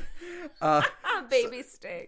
So we see Peter running along these narrow catwalks trying to catch up to Wallace. Yep. Which at this point I am impressed with how well Peter's able to run down these very narrow, confining catwalks, all hunched over, because he is booking it in a very tight little area. I'm like, holy, that's impressive. He really, he's nimble. I would say, man, I don't think I'd ever run on those catwalks in the theater, man. I've been on some rickety ass things up there. They are not very sturdy, it seems at times. Very, very nerve wracking to be up there. Anyway, so Sybil now, she refuses to stay with the group. She's like, no, Danny, come back. And Danny, wait for me. Yeah, she runs off to chase after Danny, which in turn causes Alicia and Laurel to chase after Sybil. Right. So now, chaos. Everybody's going everywhere. Both Laurel and Alicia are climbing up the same ladder to the catwalks when, for some dumbass reason, Alicia reaches up, grabs Laurel's ankle, screaming for Laurel to wait for me. Wait for me. I'm like, bitch, are you serious? Yeah, run your ass off. And it's not even that, but like, wait up for you. You're literally right behind her. Alicia's face is on level with Laurel's feet. You can touch her foot. Yes. Yeah, How much more possibly can Laurel wait up for her? Like, it's just the stupidest fuck. It's not like she's at the very bottom of the ladder and Laurel's all the way at the top. She's literally like looking up her skirt, like right fucking there to grab her ankle. It would almost be better if like Laurel just turned around and like kicked her or something, and there was no line that said anything. Yeah, just that like, would make hey, more bitch. sense because that's what happens. Laurel basically kind of kicks her leg, knocks Alicia free, and Alicia falls to like the catwalk or the wooden scaffolding floors, knocks herself out. She goes unconscious. She makes it to like a landing or something. Yeah, I think this is the landing. And Laurel keeps going. And yeah, Laurel's like, fuck it, and she just keeps going. And they kind of allude that like Laurel is the bitch anyway, so it's like, yeah, they didn't wait for me. I'm gonna pull on your sock. What? Yeah, it's like you're right. It bothered me so much. It's so much bothered. Oh, it's one of my biggest triggers. This movie that for some reason that one bothered me so much. Because it's very intricate. Like her falling and not being a part of the group is a very important part. It is the story. But yeah, like so. Yeah, that's why dumb. would that? You could just have her like. Slip and fall. Yeah. The Laurel doesn't have to kick her. She could just lose her grip and fall on her own. And Laurel like, see ya. Maybe like, she's dead. I'm going. I'm not getting around. Yeah, that would make more sense than having Alicia like wait for me and grab her ankle because she's right fucking there. Shut up. Anyway, so shut up, bitch. Yeah. Laurel just leaves Alicia behind. Yeah. They all meet up at the door at the end of this catwalk, and Peter's like, Wallace went in there. He's in there. And Peter kicks the door open. Yeah, what is this place? Yeah. And they rush into this weird room. Is it an attic? Yeah, I guess it's supposed to be an attic, but the last person, Laurel's last person enters. She enters the room, but as she enters, Wallace comes into view standing on a different catwalk watching them. So, again, he pulled some Batman shit and like leapt from catwalk to catwalk. I don't know how he managed that, but... Peter doesn't. I don't know. And how Peter don't trust Peter at all. Yeah. Like these people are following him based on his ability to direct terrible plays. He has really It's like just because he's the director, he's only in charge when a murderer comes out. He's also the most badass. Yeah. Like, no. He wears a fucking ascot. He's not that much of a badass. He wears a red scarf around his neck. Not that badass. Not badass. So. Inside this weird, it's like a weird attic. It's very dirty.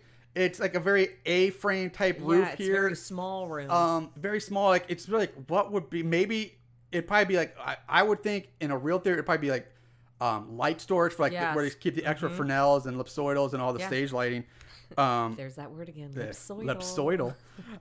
So, but they're not. There's nothing in it except like just busted old boxes and think an old mattress or it's just a filthy room. Who knows? So Peter sees the giant owl head sticking out from behind like a pile of boxes. He runs up to it yelling, "Die! Die! Die!" And so he's swinging the axe. He's chopping, hacking into the chest of this person wearing the all black costume, the owl head. And Peter just keeps hacking in. Peter finally stops when he's, satisfied that Wallace that's enough. He's like, they're satisfied Wallace is dead. He stops hacking at the body and tells like, oh, it's finally over. Thank you. It's finally over. It's over. But that's when Laurel comes up and points out like his hands are tied. So we see that the guy's hands are bound and tied by rope. And it's like, oh shit. So Peter removes the owl head and we see that it's Brett, not Wallace, that Peter just hacked up. Where were you like 2 minutes ago, Laurel? Yeah. Damn it. So as Danny, Peter, and Laurel they're gathered around Brett's dead body, we see Sybil's kind of backing away from the three of them. She's backed up and she's by herself in this corner. And we see two hands come through like the broken floorboards from below, grab Sybil by the ankle. Sybil screams and she's pulled down through the wet, rotting floorboard, but she is able to catch herself on the floorboards and before she's pulled completely out of sight. Danny rushes over to help her, followed by Peter. This is amazing. moving. Yeah, the two of them, they're struggling to pull Sybil back up. And he's like holding Sybil, and he's like, Peter, help me. And Peter's just sitting there watching it happen. Yeah. He's like, oh, this is fucking He's like, fine, I'll come crazy. home. And then he comes over, finally. Yeah, a little too late. And the sound effects here are golden. And they, it's like when you play, it's like, imagine this if you're playing tug of war with somebody and you're pulling, and the person on the other side just lets go of the rope and you go falling backwards. Well, that's what happens here. That's what happens. They all go falling backwards, and they, because the opposing force points, Sybil lets go. And as Danny falls over, he pulls the top half of Sybil's body, which has been cut in half now, pulls the top half out of the hole, and it lands on top of him. It's like definitely a fake body that comes up out of the hole. Oh, yeah. And plops on top of him. But then with the power of editing, it's like Sybil. Yeah, you see the body come out, but then the close-up, you see like the real person laying on top of him. Just laying on top of him. The sound effects of her body ripping, supposedly, are like it's just like. I have another issue about this, that body ripping or body cutting scene coming up. Rip a body apart. Yeah. Well, I'm gonna come to this in a second here. Okay. Blind with rage and just Danny's like, fuck it. He jumps down the hole. Just blindly jumps down the hole. He takes his belt off. No, he takes a hatchet out of his belt. Oh, is that what it is? Yeah, because he had the hatchet like in his belt, like a gun sticking out of his waistband. That makes more sense than him taking his belt off. Yes. I was like, is he gonna beat him?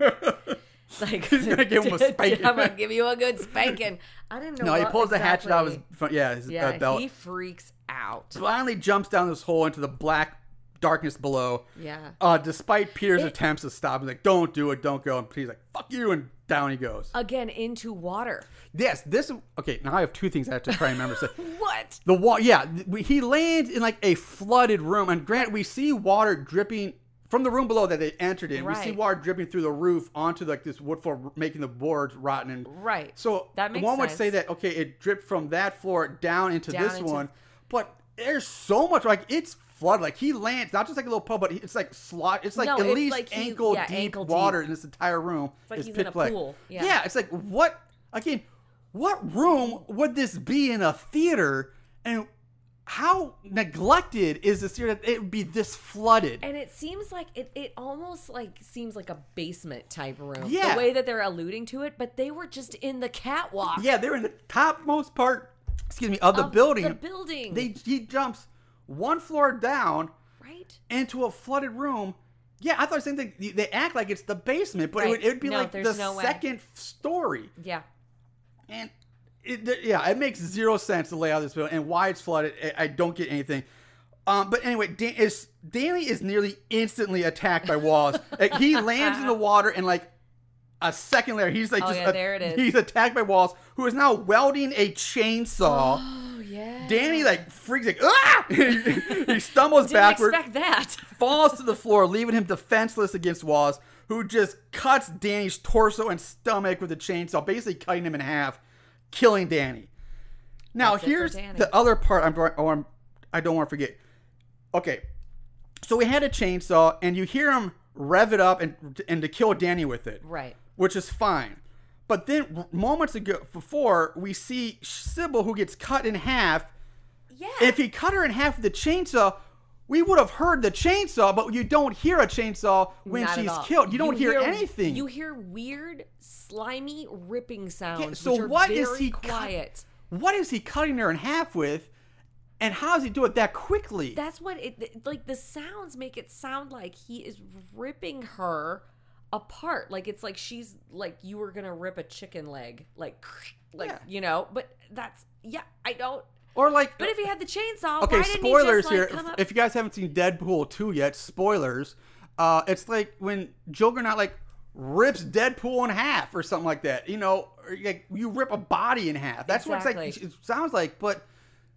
But it's not what happened. But he had a chainsaw. He could have just cut her in half. Which is what it makes it look like. Eventually, he had a chainsaw, but you never hear the chainsaw. No. He doesn't have like a giant pair of scissors just like cut her with. Like that kill, as cool as it is, makes zero sense. Like what happened? I don't exactly. So no, I don't. Anyway, Danny's dead, killed by chainsaw.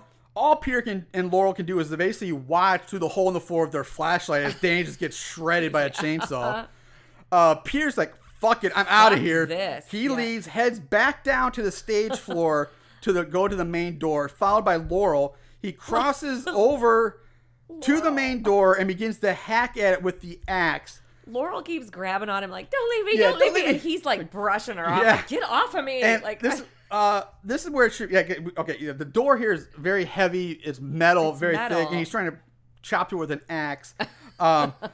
After a few swings, we see Wallace come down the stairs that lead from the stage to the floor, holding the roaring chainsaw.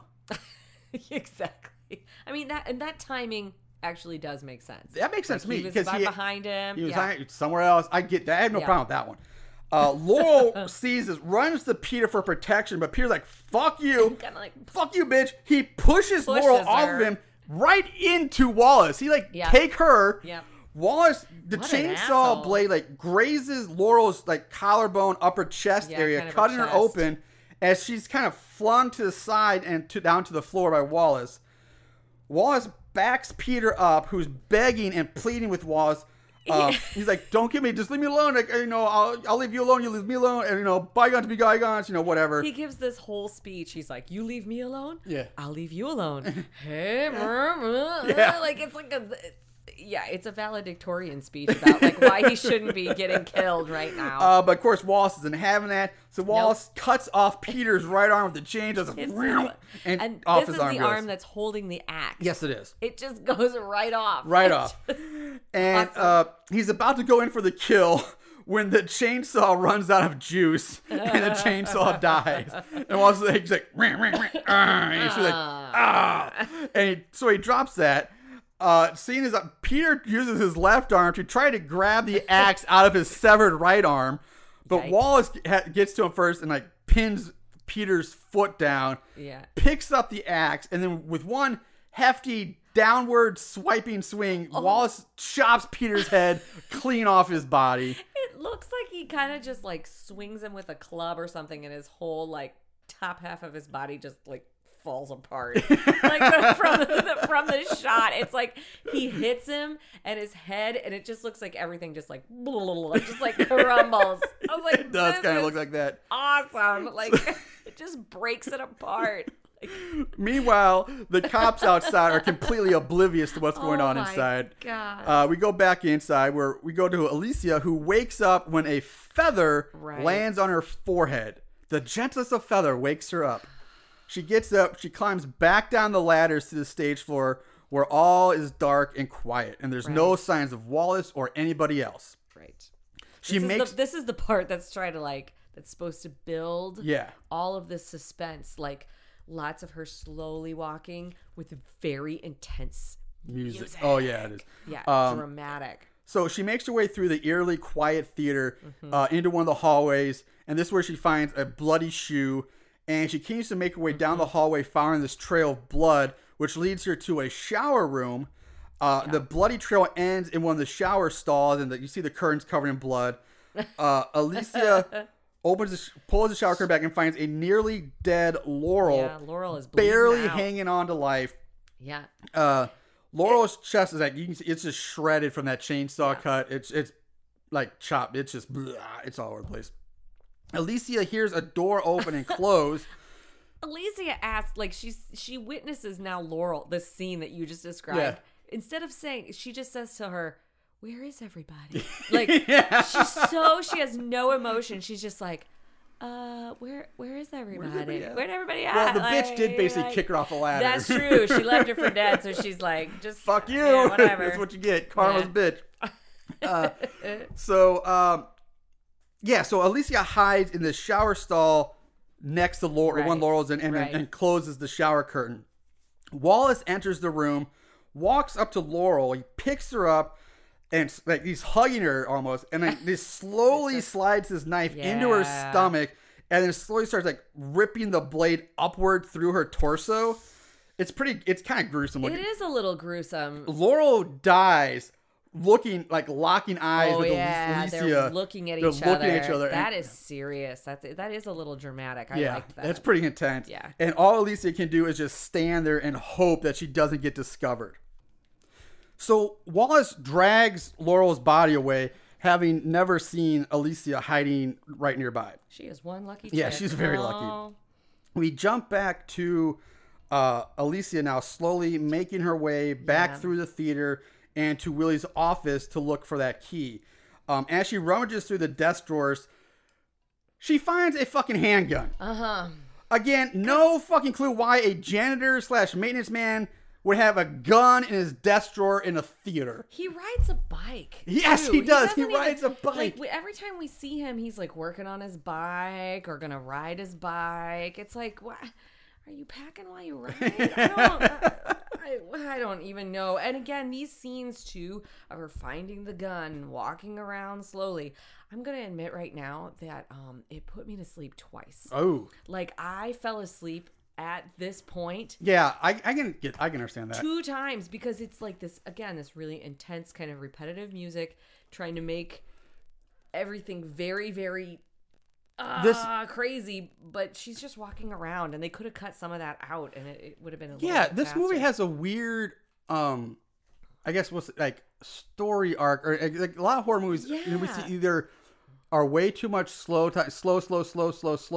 and then a big like frantic chaotic like last 20-30 minutes where everything happens dies and or it's more a little more evenly spaced out throughout the entire thing. This movie is like it's up and down. It's like we have the beginning and then you have the first go with Betty and then it kind of dies down a little bit and then it goes up and where everybody's dying, kill and then it comes back down and just you get this long period of just Alicia walking around with nothing happening. Like you're trying to build up like the suspense again after this like I know it's like trying to bring down. You're on this high. Oh my god, so much happened. So many people dying. Now it's just like that adrenaline rush just wears off now. The pace was killing me because again, the last kill we see is Peter get his like body just like he just gets hit and his head flies off and it's so great. And then all of a sudden you get this like weird walking around and boring cat and mouse game. Yeah, exactly. I mean, and the kids are trying to again build suspense up, but it's so.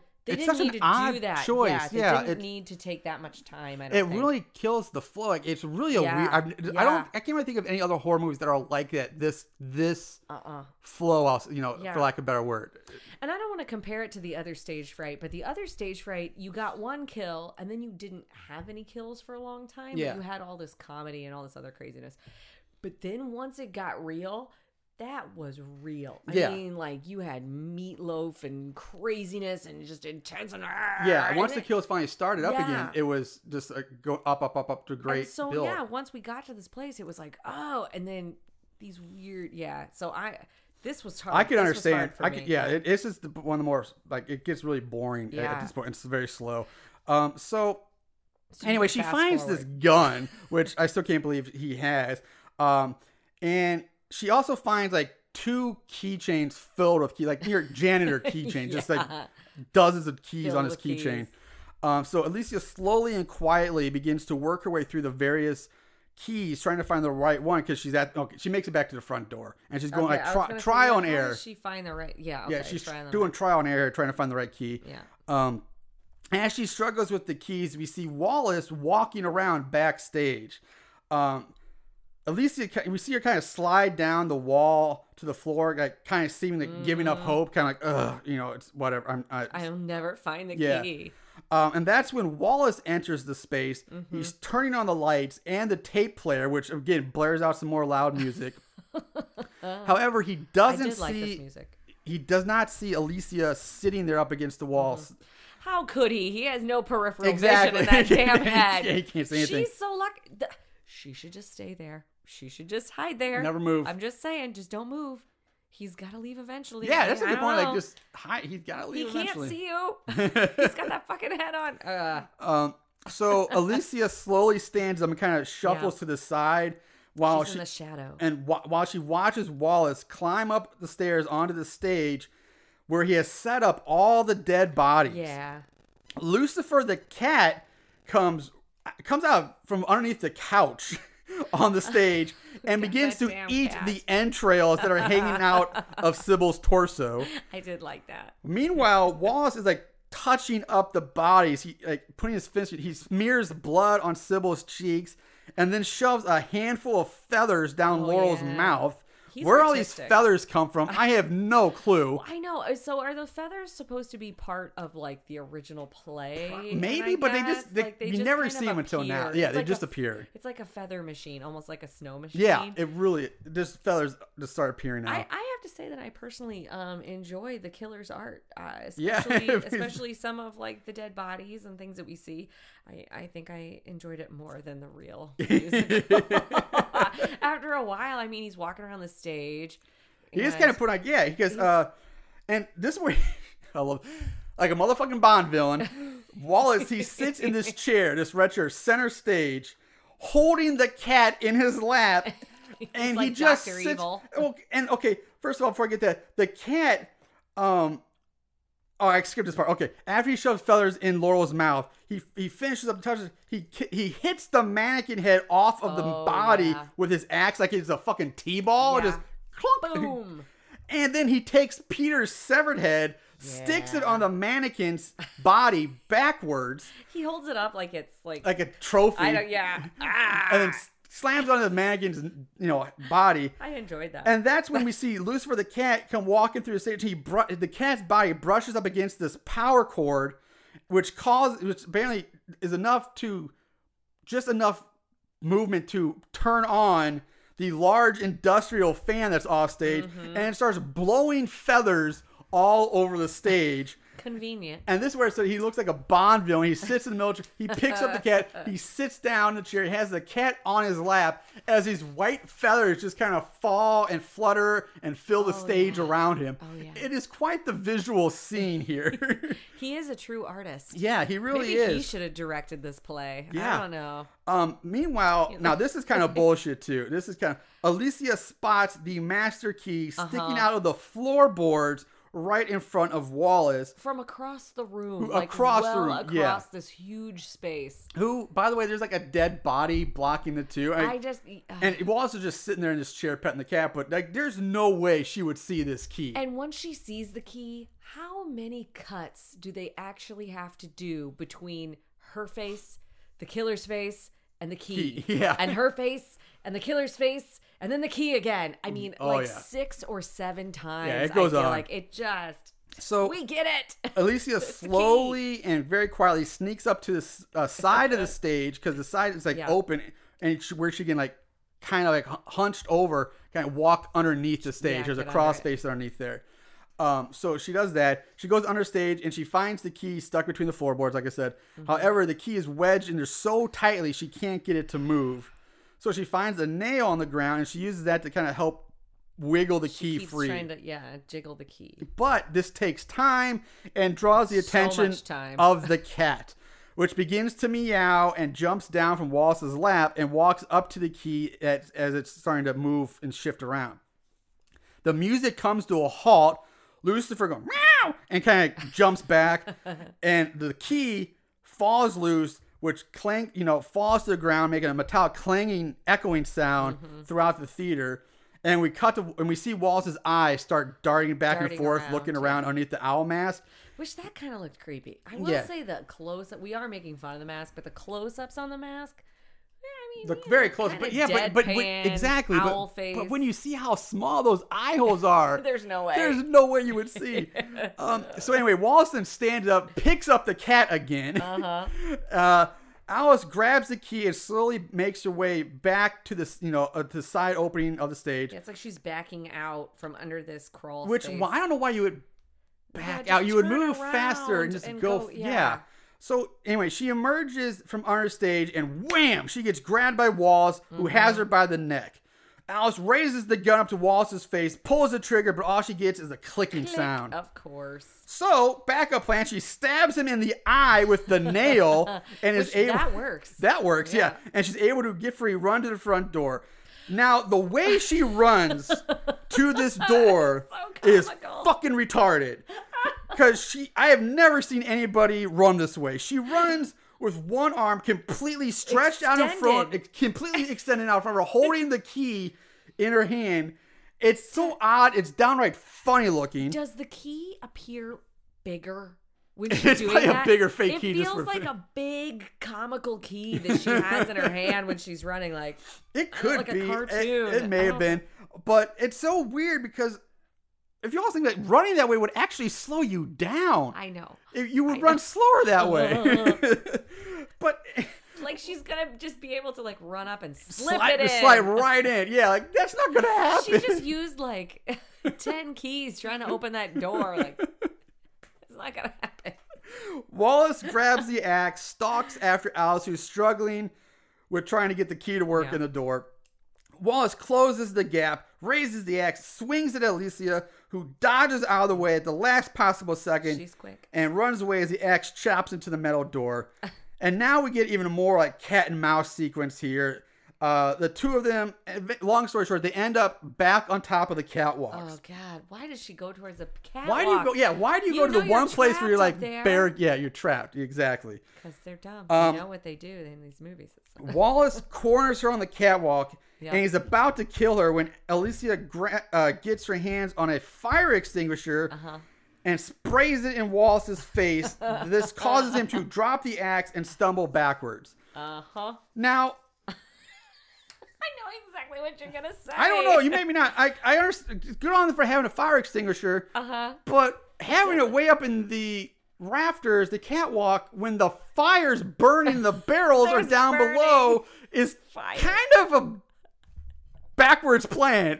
Okay, I can see where they need one in the catwalk too. Yeah. A lot of times you have to have multiple. Yeah, there's heat sources up there, electrical. Yeah, I get extinguishers. This fire extinguisher, however, looked very fake. It did look very fake. It looked like it was made of rubber. Yeah, it did not look real. Yeah, the axe is real, but the fire extinguisher is rubber. Yeah, is not.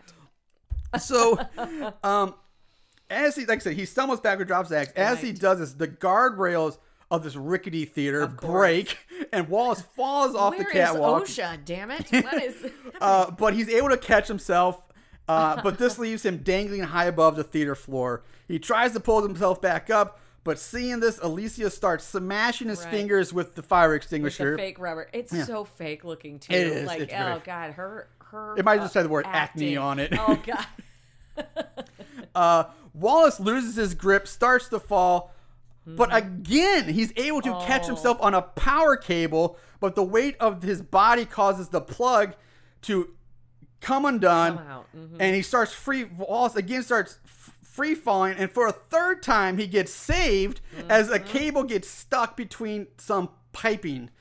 So this allows, he's basically dangling from a thick power cable above the stage floor, which I will say is a rather, and then he starts climbing the cable like a rope, like a gym class. He should be on American Ninja Warrior. Yes, this is so impressive. He is climbing ropes. He's holding on to a scaffold or like a. He's got some serious arm strength. Seriously, upper body strength.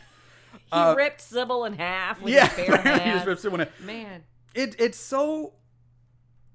It is impressive because I mean. I remember when in basic training, the rope we had. That's so hard. It's hard. Like I've never been able to do that. Before the army, I could never climb rope. I'll admit, I could never do it, and it took me a while to get that down. The army, it's hard. It is not easy, and he's not even using his feet like we do. Like, he's just scaling it. Doop, straight arms, just pure arms. So anyway, he allows him to climb back up, but at this point. Before he starts climbing, we can see that Wallace is only about maybe 10 feet above the floor at best. It's not that. So I would think it would have been easier just to drop to the floor and climb back up the ladders than climb up and use up that strength to climb up the cable. He's strong, not smart. I guess. Brains, he's brawn, not brains. But I don't know. But it just, it just seemed like the fall looks a lot less impressive when you see him like, oh, he's running about 5 feet off right there. He's he right can just there. Jump. He can just drop. He's fine. Yeah. So seeing Wallace climbing back up the cable, Alicia grabs the axe and begins chopping at the thick power cable, trying to cut it. She, however, is not very strong. She is not. while she chops, we see her precious gold watch, which she mentions earlier in the movie. Oh my god! The whole movie, she's talking about this watch. I just heard her mention. It was brought up one time. I remember before. She obsesses about it with Betty. Yes, they talk about the watch, and then she drops the watch. She keeps talking about how she almost loses the watch. She talks about it like 3 times. I must have missed that. I know she talked about the one time with watch. Betty. I remember that. Yeah. But anyway, so this precious gold watch, we see it. It goes flying off of her wrist. We see that. Wallace continues to climb up the cable, and he's just about in arm's reach of Alicia when she finally is able to chop through the cable. The cable snaps. Wallace free falls. This time, nothing saves him as he plummets to the floor, crashing through a wooden table below, which seems to kill him. Yeah. Alicia climbs back down to the stage floor where she walks through a cloud of white feathers that's still being blown around in the wind by the fan. Which, how many feathers are... The fact that they're still blowing after all this time, there would be so many feathers. Oh my God. I don't even have any words. I don't even know. The feather budget is through the roof on this movie. So much goose down. She walks by Wallace's dead body, but Wallace pops up, grabs her by the ankle. Right. Alicia screams, and just luckily for her, to right by one of these things, she knocks over one of the flaming braziers. Again, another part in my notes where I say having fire on the set is not safe. It's really just not. It's really not. No. And so she knocks this fiery brazier on top of Wallace, who instantly just goes up in flames. He's full body burn. A screaming Wallace. He screams. He jumps to his feet. Is he screaming? Because the sounds of this guy screaming are hilarious. He's like, ooh. You're right. They're so weird. You're right. But yeah. He is wearing an owl mask. He is wearing an owl mask. It could be muffling him. He stumbles up onto the stage where he collapses dead on fire at the feet of all of his victims. Right. Alicia uses the key, opens the front door, runs out up to the cop car, bangs on the window where the 2 cops are just surprisingly still alive. Yeah, they're just sitting there, surprisingly still alive, these cops. Now we cut to Alicia in the back of a cop car as dozens of reporters surround the car and bombard her with questions. Oh my God, they're terrible. Alicia watches as all the bodies are wheeled out on gurneys by EMTs. Yeah, and I think a few of them are carried out in plastic bags because they're chopped up. Usually somebody carrying like a big plastic bag out. It's either got to be Sybil's body, upper half, or like Peter's head and arm. But they're just like, oh, you want a recap of this? We're just going to bring this right by you. By you. Anyway, eventually the cop car drives off with her in it. And we cut to a hospital where probably the one right down the road again. I know. Is this a psychiatric one? Is this a psychiatric hospital that she's at? Because they just kind of say... Now it would make sense for her to go there. Exactly. But again, they just let her leave. Yeah, she's just sitting there like in a waiting room area. And a nurse comes up to her and is like, you want us to call you a cab so you can go home? You got some new clothes? Do you want us to call somebody? She's like, oh, that'd be nice. But then, but here's where she realizes that her watch is gone. Oh, yeah. So we cut to her getting out of a cab outside the theater just as Willie rides his bike up. Alicia begs Willie to let her in so she can look for her watch. Why is Willie or anyone allowed on the crime scene? Thank you. This is a major... Nobody would be allowed in there. Nobody would be going there to work that day. It would be shut down, locked down tight with... They wouldn't let them stay in the first place. Like, that is a huge problem I have. Like, the fact that they were like, we'll just take 2 of our officers and park them outside so that you can, like, continue your fucking rehearsal after some chick is killed in the parking lot. Like, this would... No. Yeah, it would not happen. But, of course, but here, Willie's like, you know what? I'm going to let you in. That's because she's like, here, let me touch your beard. I'm like, oh, Willie, I love you. At this point, it made me stop and realize if it wasn't for fucking Willie, none of this would have happened. None of this would have happened. Of course. Willie's the real villain here. Oh, damn it, Willie. It's all Willie's fault. Poor token black guy always gets the shaft in the movie. Like, what? Hey, he doesn't get killed, but it's all his fault. That's true. And he's so nonchalant about all of it. He's just like... Yeah, it makes him like he's like kind of slow. He's like, all right.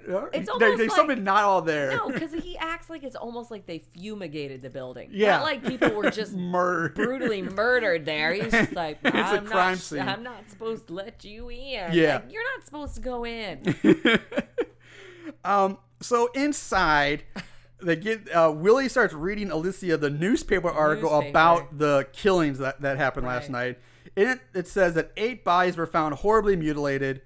Willie also tells her that the gun she found wasn't empty, but rather she just forgot to take the safety off, which is fucking bullshit. That gun was empty because the whole point of a safety is that it wouldn't allow you to pull the trigger in the first place. Exactly. And Alicia clearly pulls the trigger, getting the clicky noise, which means the gun was empty. But if the safety was on, it wouldn't have her to click at all. It just wouldn't have been able to pull the trigger in the first place.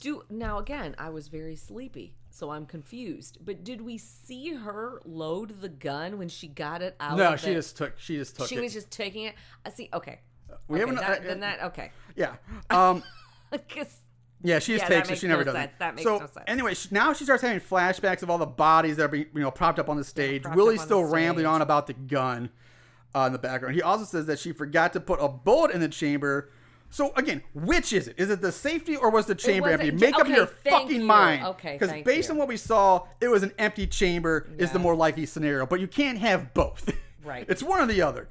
And he makes a big deal out of it. He will not shut up about from it. Here to the end of the movie, that gun would have shot itself. It's a cannon. It's a cannon. I would have shot him right between the eyes, Miss Daisy. I surely would. I surely would. I mean, it's safety's out. Yeah, he rambles on for the rest of the movie.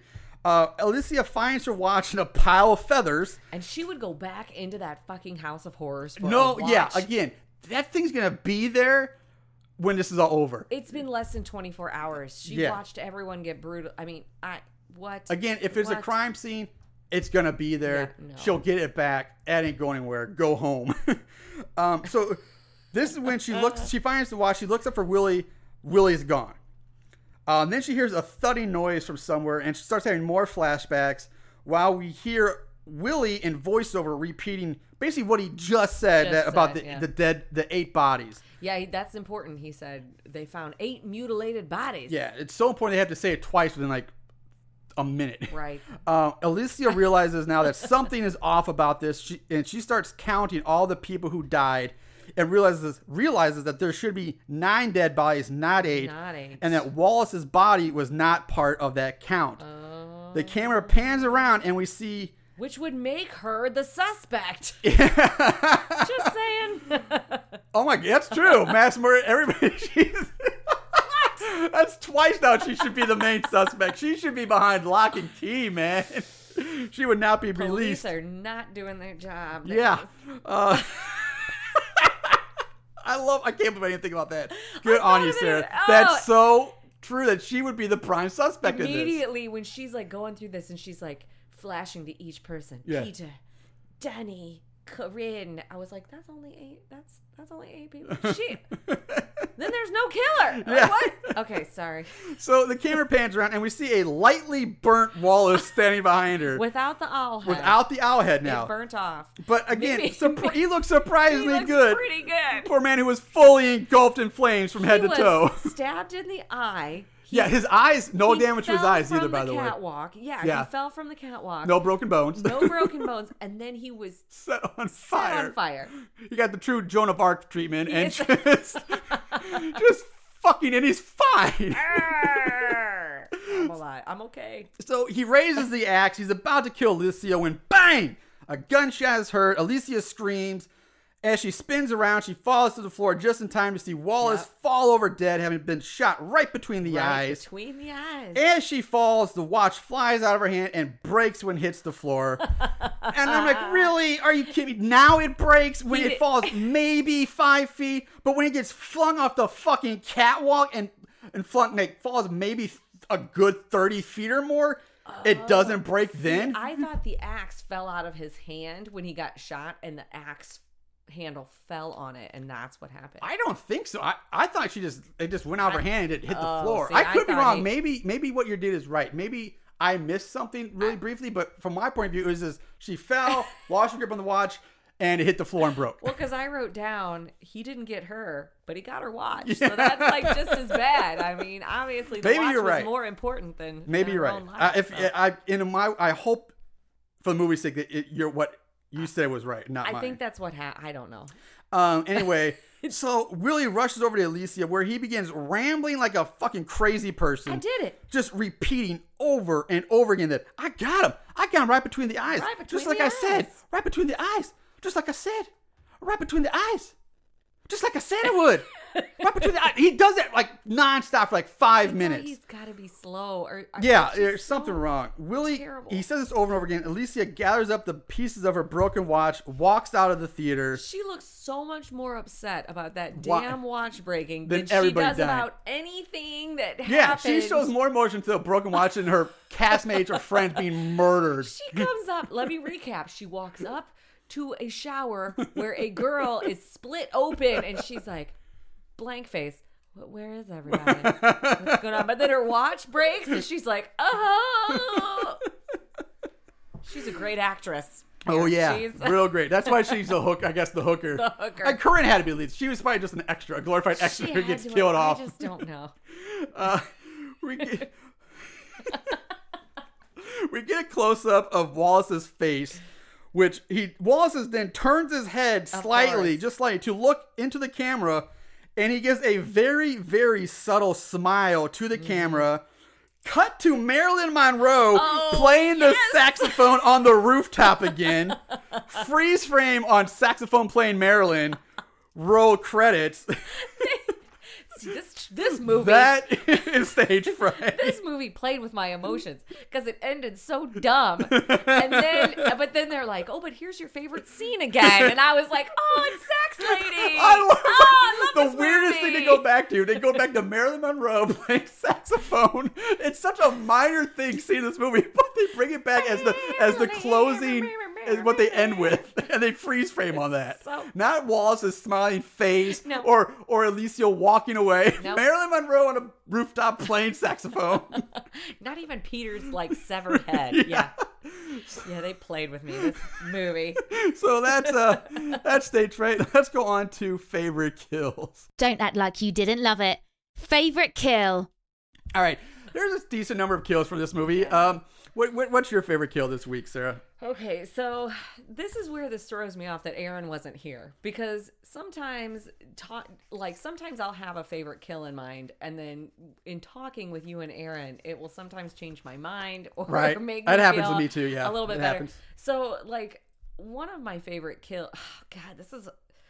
Originally, when I watched it, I thought, okay, Corinne is my favorite kill because it wasn't like the strongest kill, but it was like a good setup. It was a lot of editing. It was kind of drawn out. It was so dramatic.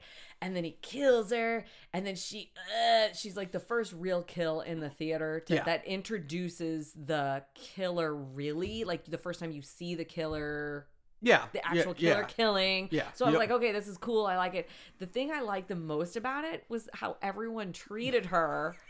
You know, okay, so they're shaking her. So I was like, this is my favorite kill. I wrote a paragraph on this. A whole paragraph. I was like, this is my favorite kill. I love this. The comedy behind shaking this bitch. I'm like, don't die. Oh, give me the key. Yeah. I like the fact that he just basically does like the mic drop and walks off stage.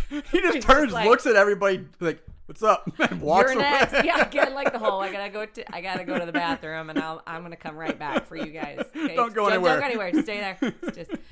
But okay, so but in rewatching the movie, because I had to watch it a couple times, because again I got sleepy time when it got all slow. Right. I have to say Peter is actually my 100% favorite kill, and I'm not going to go on about it. It's just the fact that he it's so dramatic. He's an asshole. He gives this speech. He thinks he's going to live. The guy just chops off his arm like Monty Python. The Black Knight. Black Knight. And then he just knocks his head like he's playing golf, and it's like his whole head just like falls apart on the floor. I was like, nope, that's my favorite kill right there. That guy's an asshole. That's it. I kind of like Peter. I not so much as He's so character. dramatic. Yeah, but I also like just the acting isn't all that great in this movie, but it's not horrendous. But I think Peter was by far the most entertaining person to watch. I agree with that. That's what I'll say. That. He was very entertaining. My favorite kill, man. This was a tough one. It was. I like Betty getting the pickaxe in the face and the way the way the body falls. Corinne, just because of the ending of, like I said, the drop the mic, walk away. And then, but Sybil is just the cut in half I know. is so.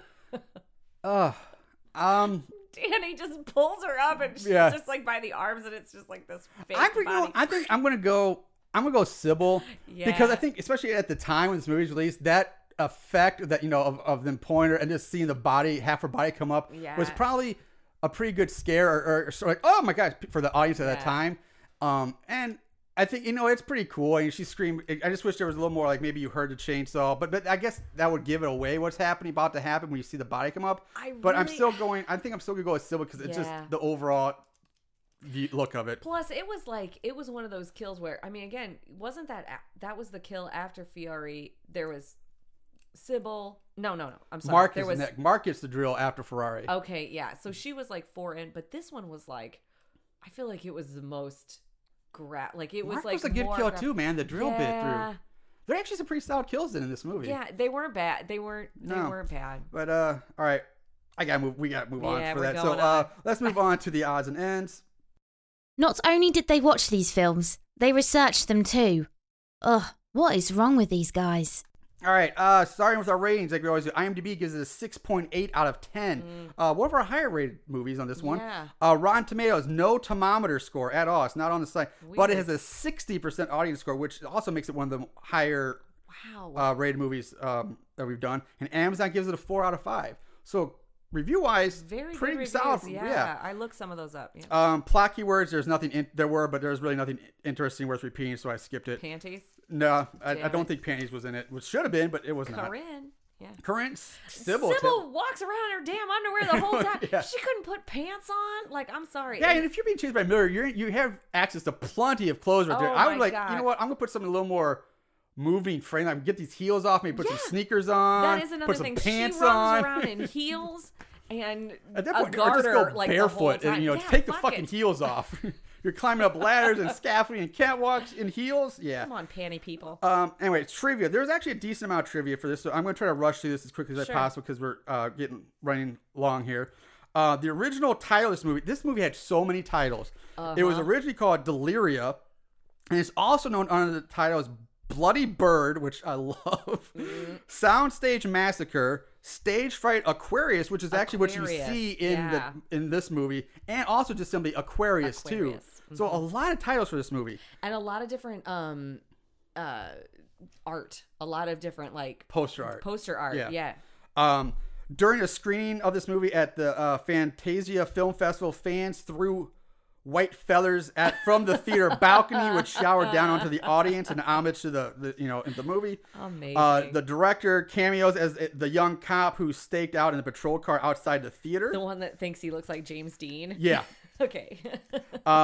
The scene where Brett bows in front of the mirror to reveal Wallace standing directly behind him is an homage to Dario Argento's film Tenebrae, which was in 1982, which Michelle Silveri, who directed this, was an assistant director on.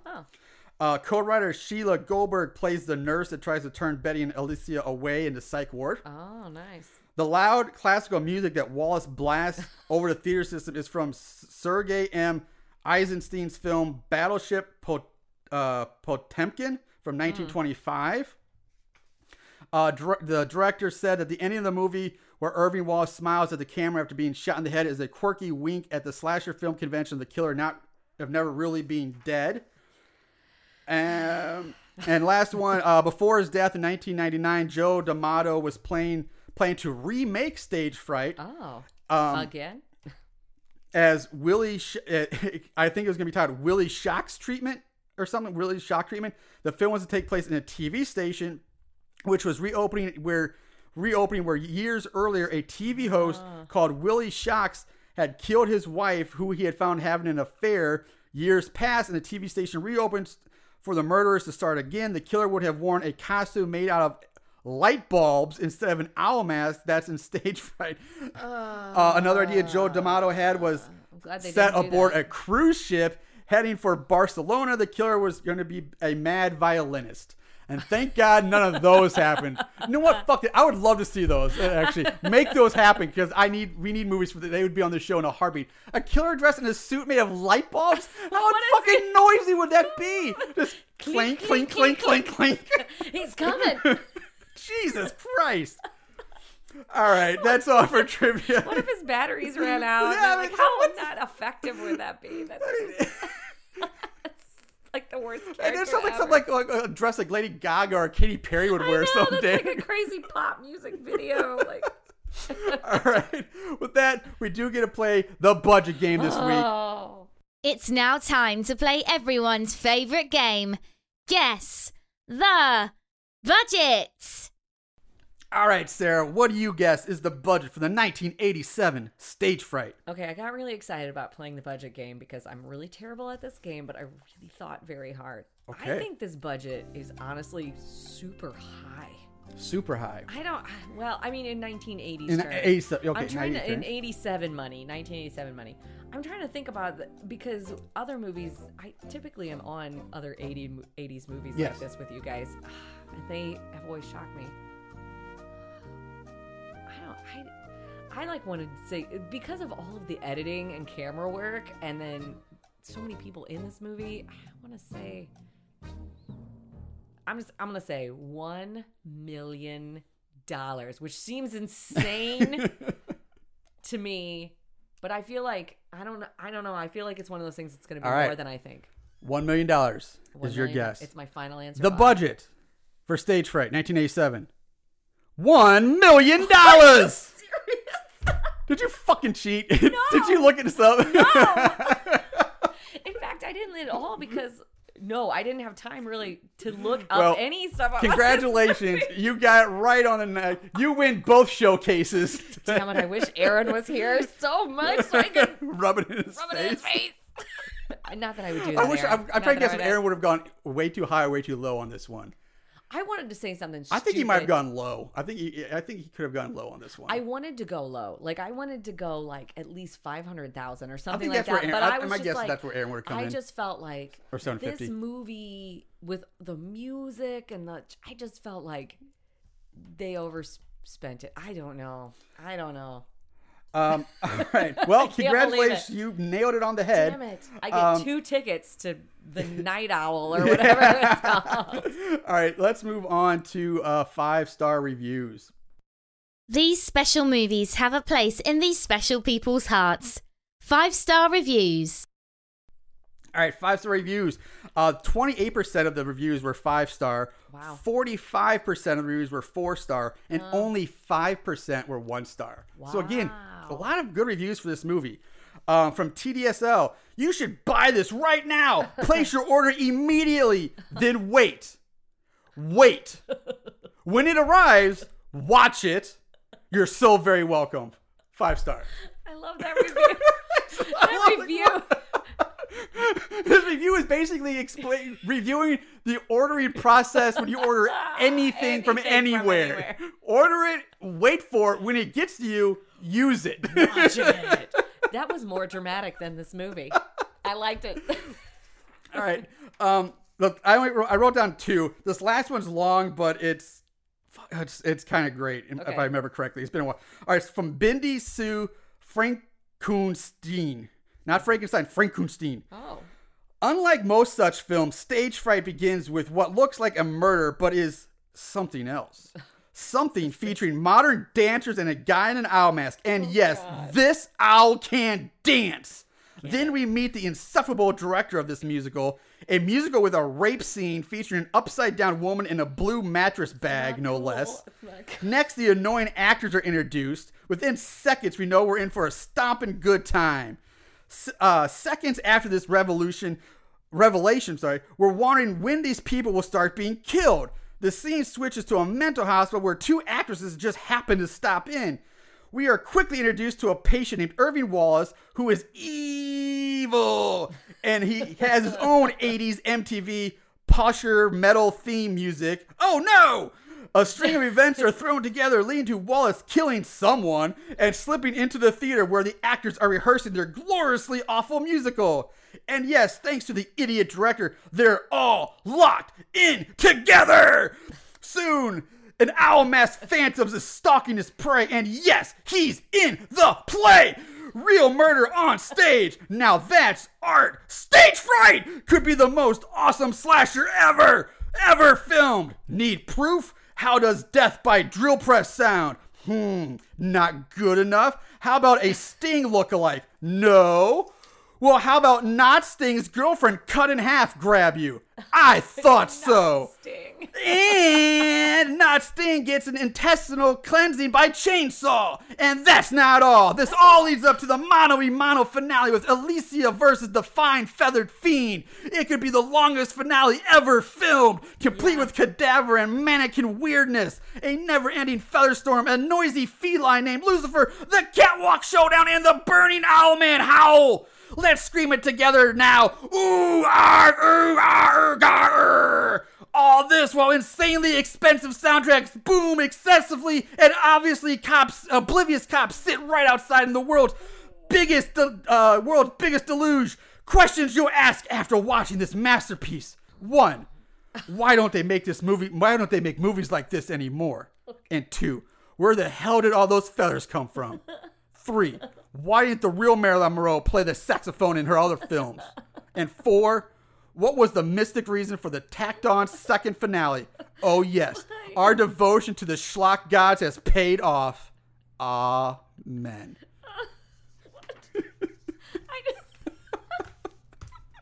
I think that review was better than the movie. If the movie would have been that, oh my God. Who is this guy? Give him a script so he can give him a job. Bindi Sue Frankenstein. Bindi Sue, I hope you're a writer because you have a gift, my friend, of taking some crap and making it shiny. That was great. Well, with that said, let's wrap this up. Sarah, what are your final thoughts on Stage Fright? I hate to be as anticlimactic as this movie. But I don't know. Like, a part of me really... Okay, a huge part of me wants to say, so bad, it's scary. But then there are parts that are good. Like, again, when the killing gets started and everything happens and everybody's dying, it's really, really... It gets you. There were times I laughed. There were things that I liked. I thought that sometimes the owl was creepy. It's not the creepiest killer that we've seen. Not the most terrible. This is really hard. Like, I didn't write anything down because I didn't know. Okay, I'm going to say, I can't believe it. I'm going to say so bad it's good. All right, so bad it's good from Sarah. But only with the stipulation that it's not really that good, but it's not that bad either. If you can make it through like those lulls, then it's okay. You take it for what it's worth. But I was the kind of there with you. I remember I've seen this movie several times now. I remember watching it probably a year or two ago when I was going through, and I added it to my list for shows and I eventually get to. But I was watching it this week. I've watched twice this week. I was thinking, what am I going to say? And I realized it wasn't as bad as I remember it being. Right. And looking at there's a lot of things in this movie I enjoyed. I enjoyed the music.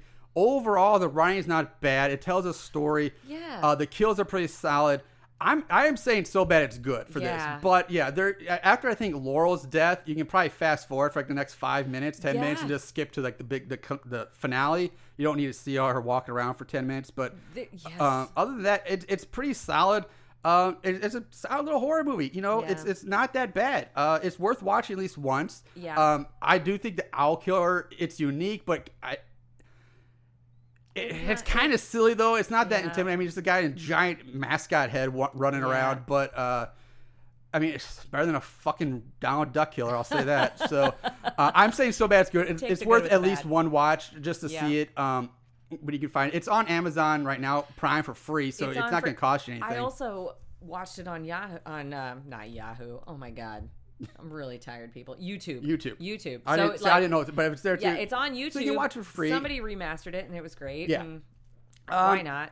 All right, Moon Goons, we ran a little long today, but if you're still listening, I want to say thank you very much. Appreciate it. We'll be back in another time in the near future with another episode. So in the meantime, guys, watch more horror movies, and remember to always keep it tight. Tight. Woohoo!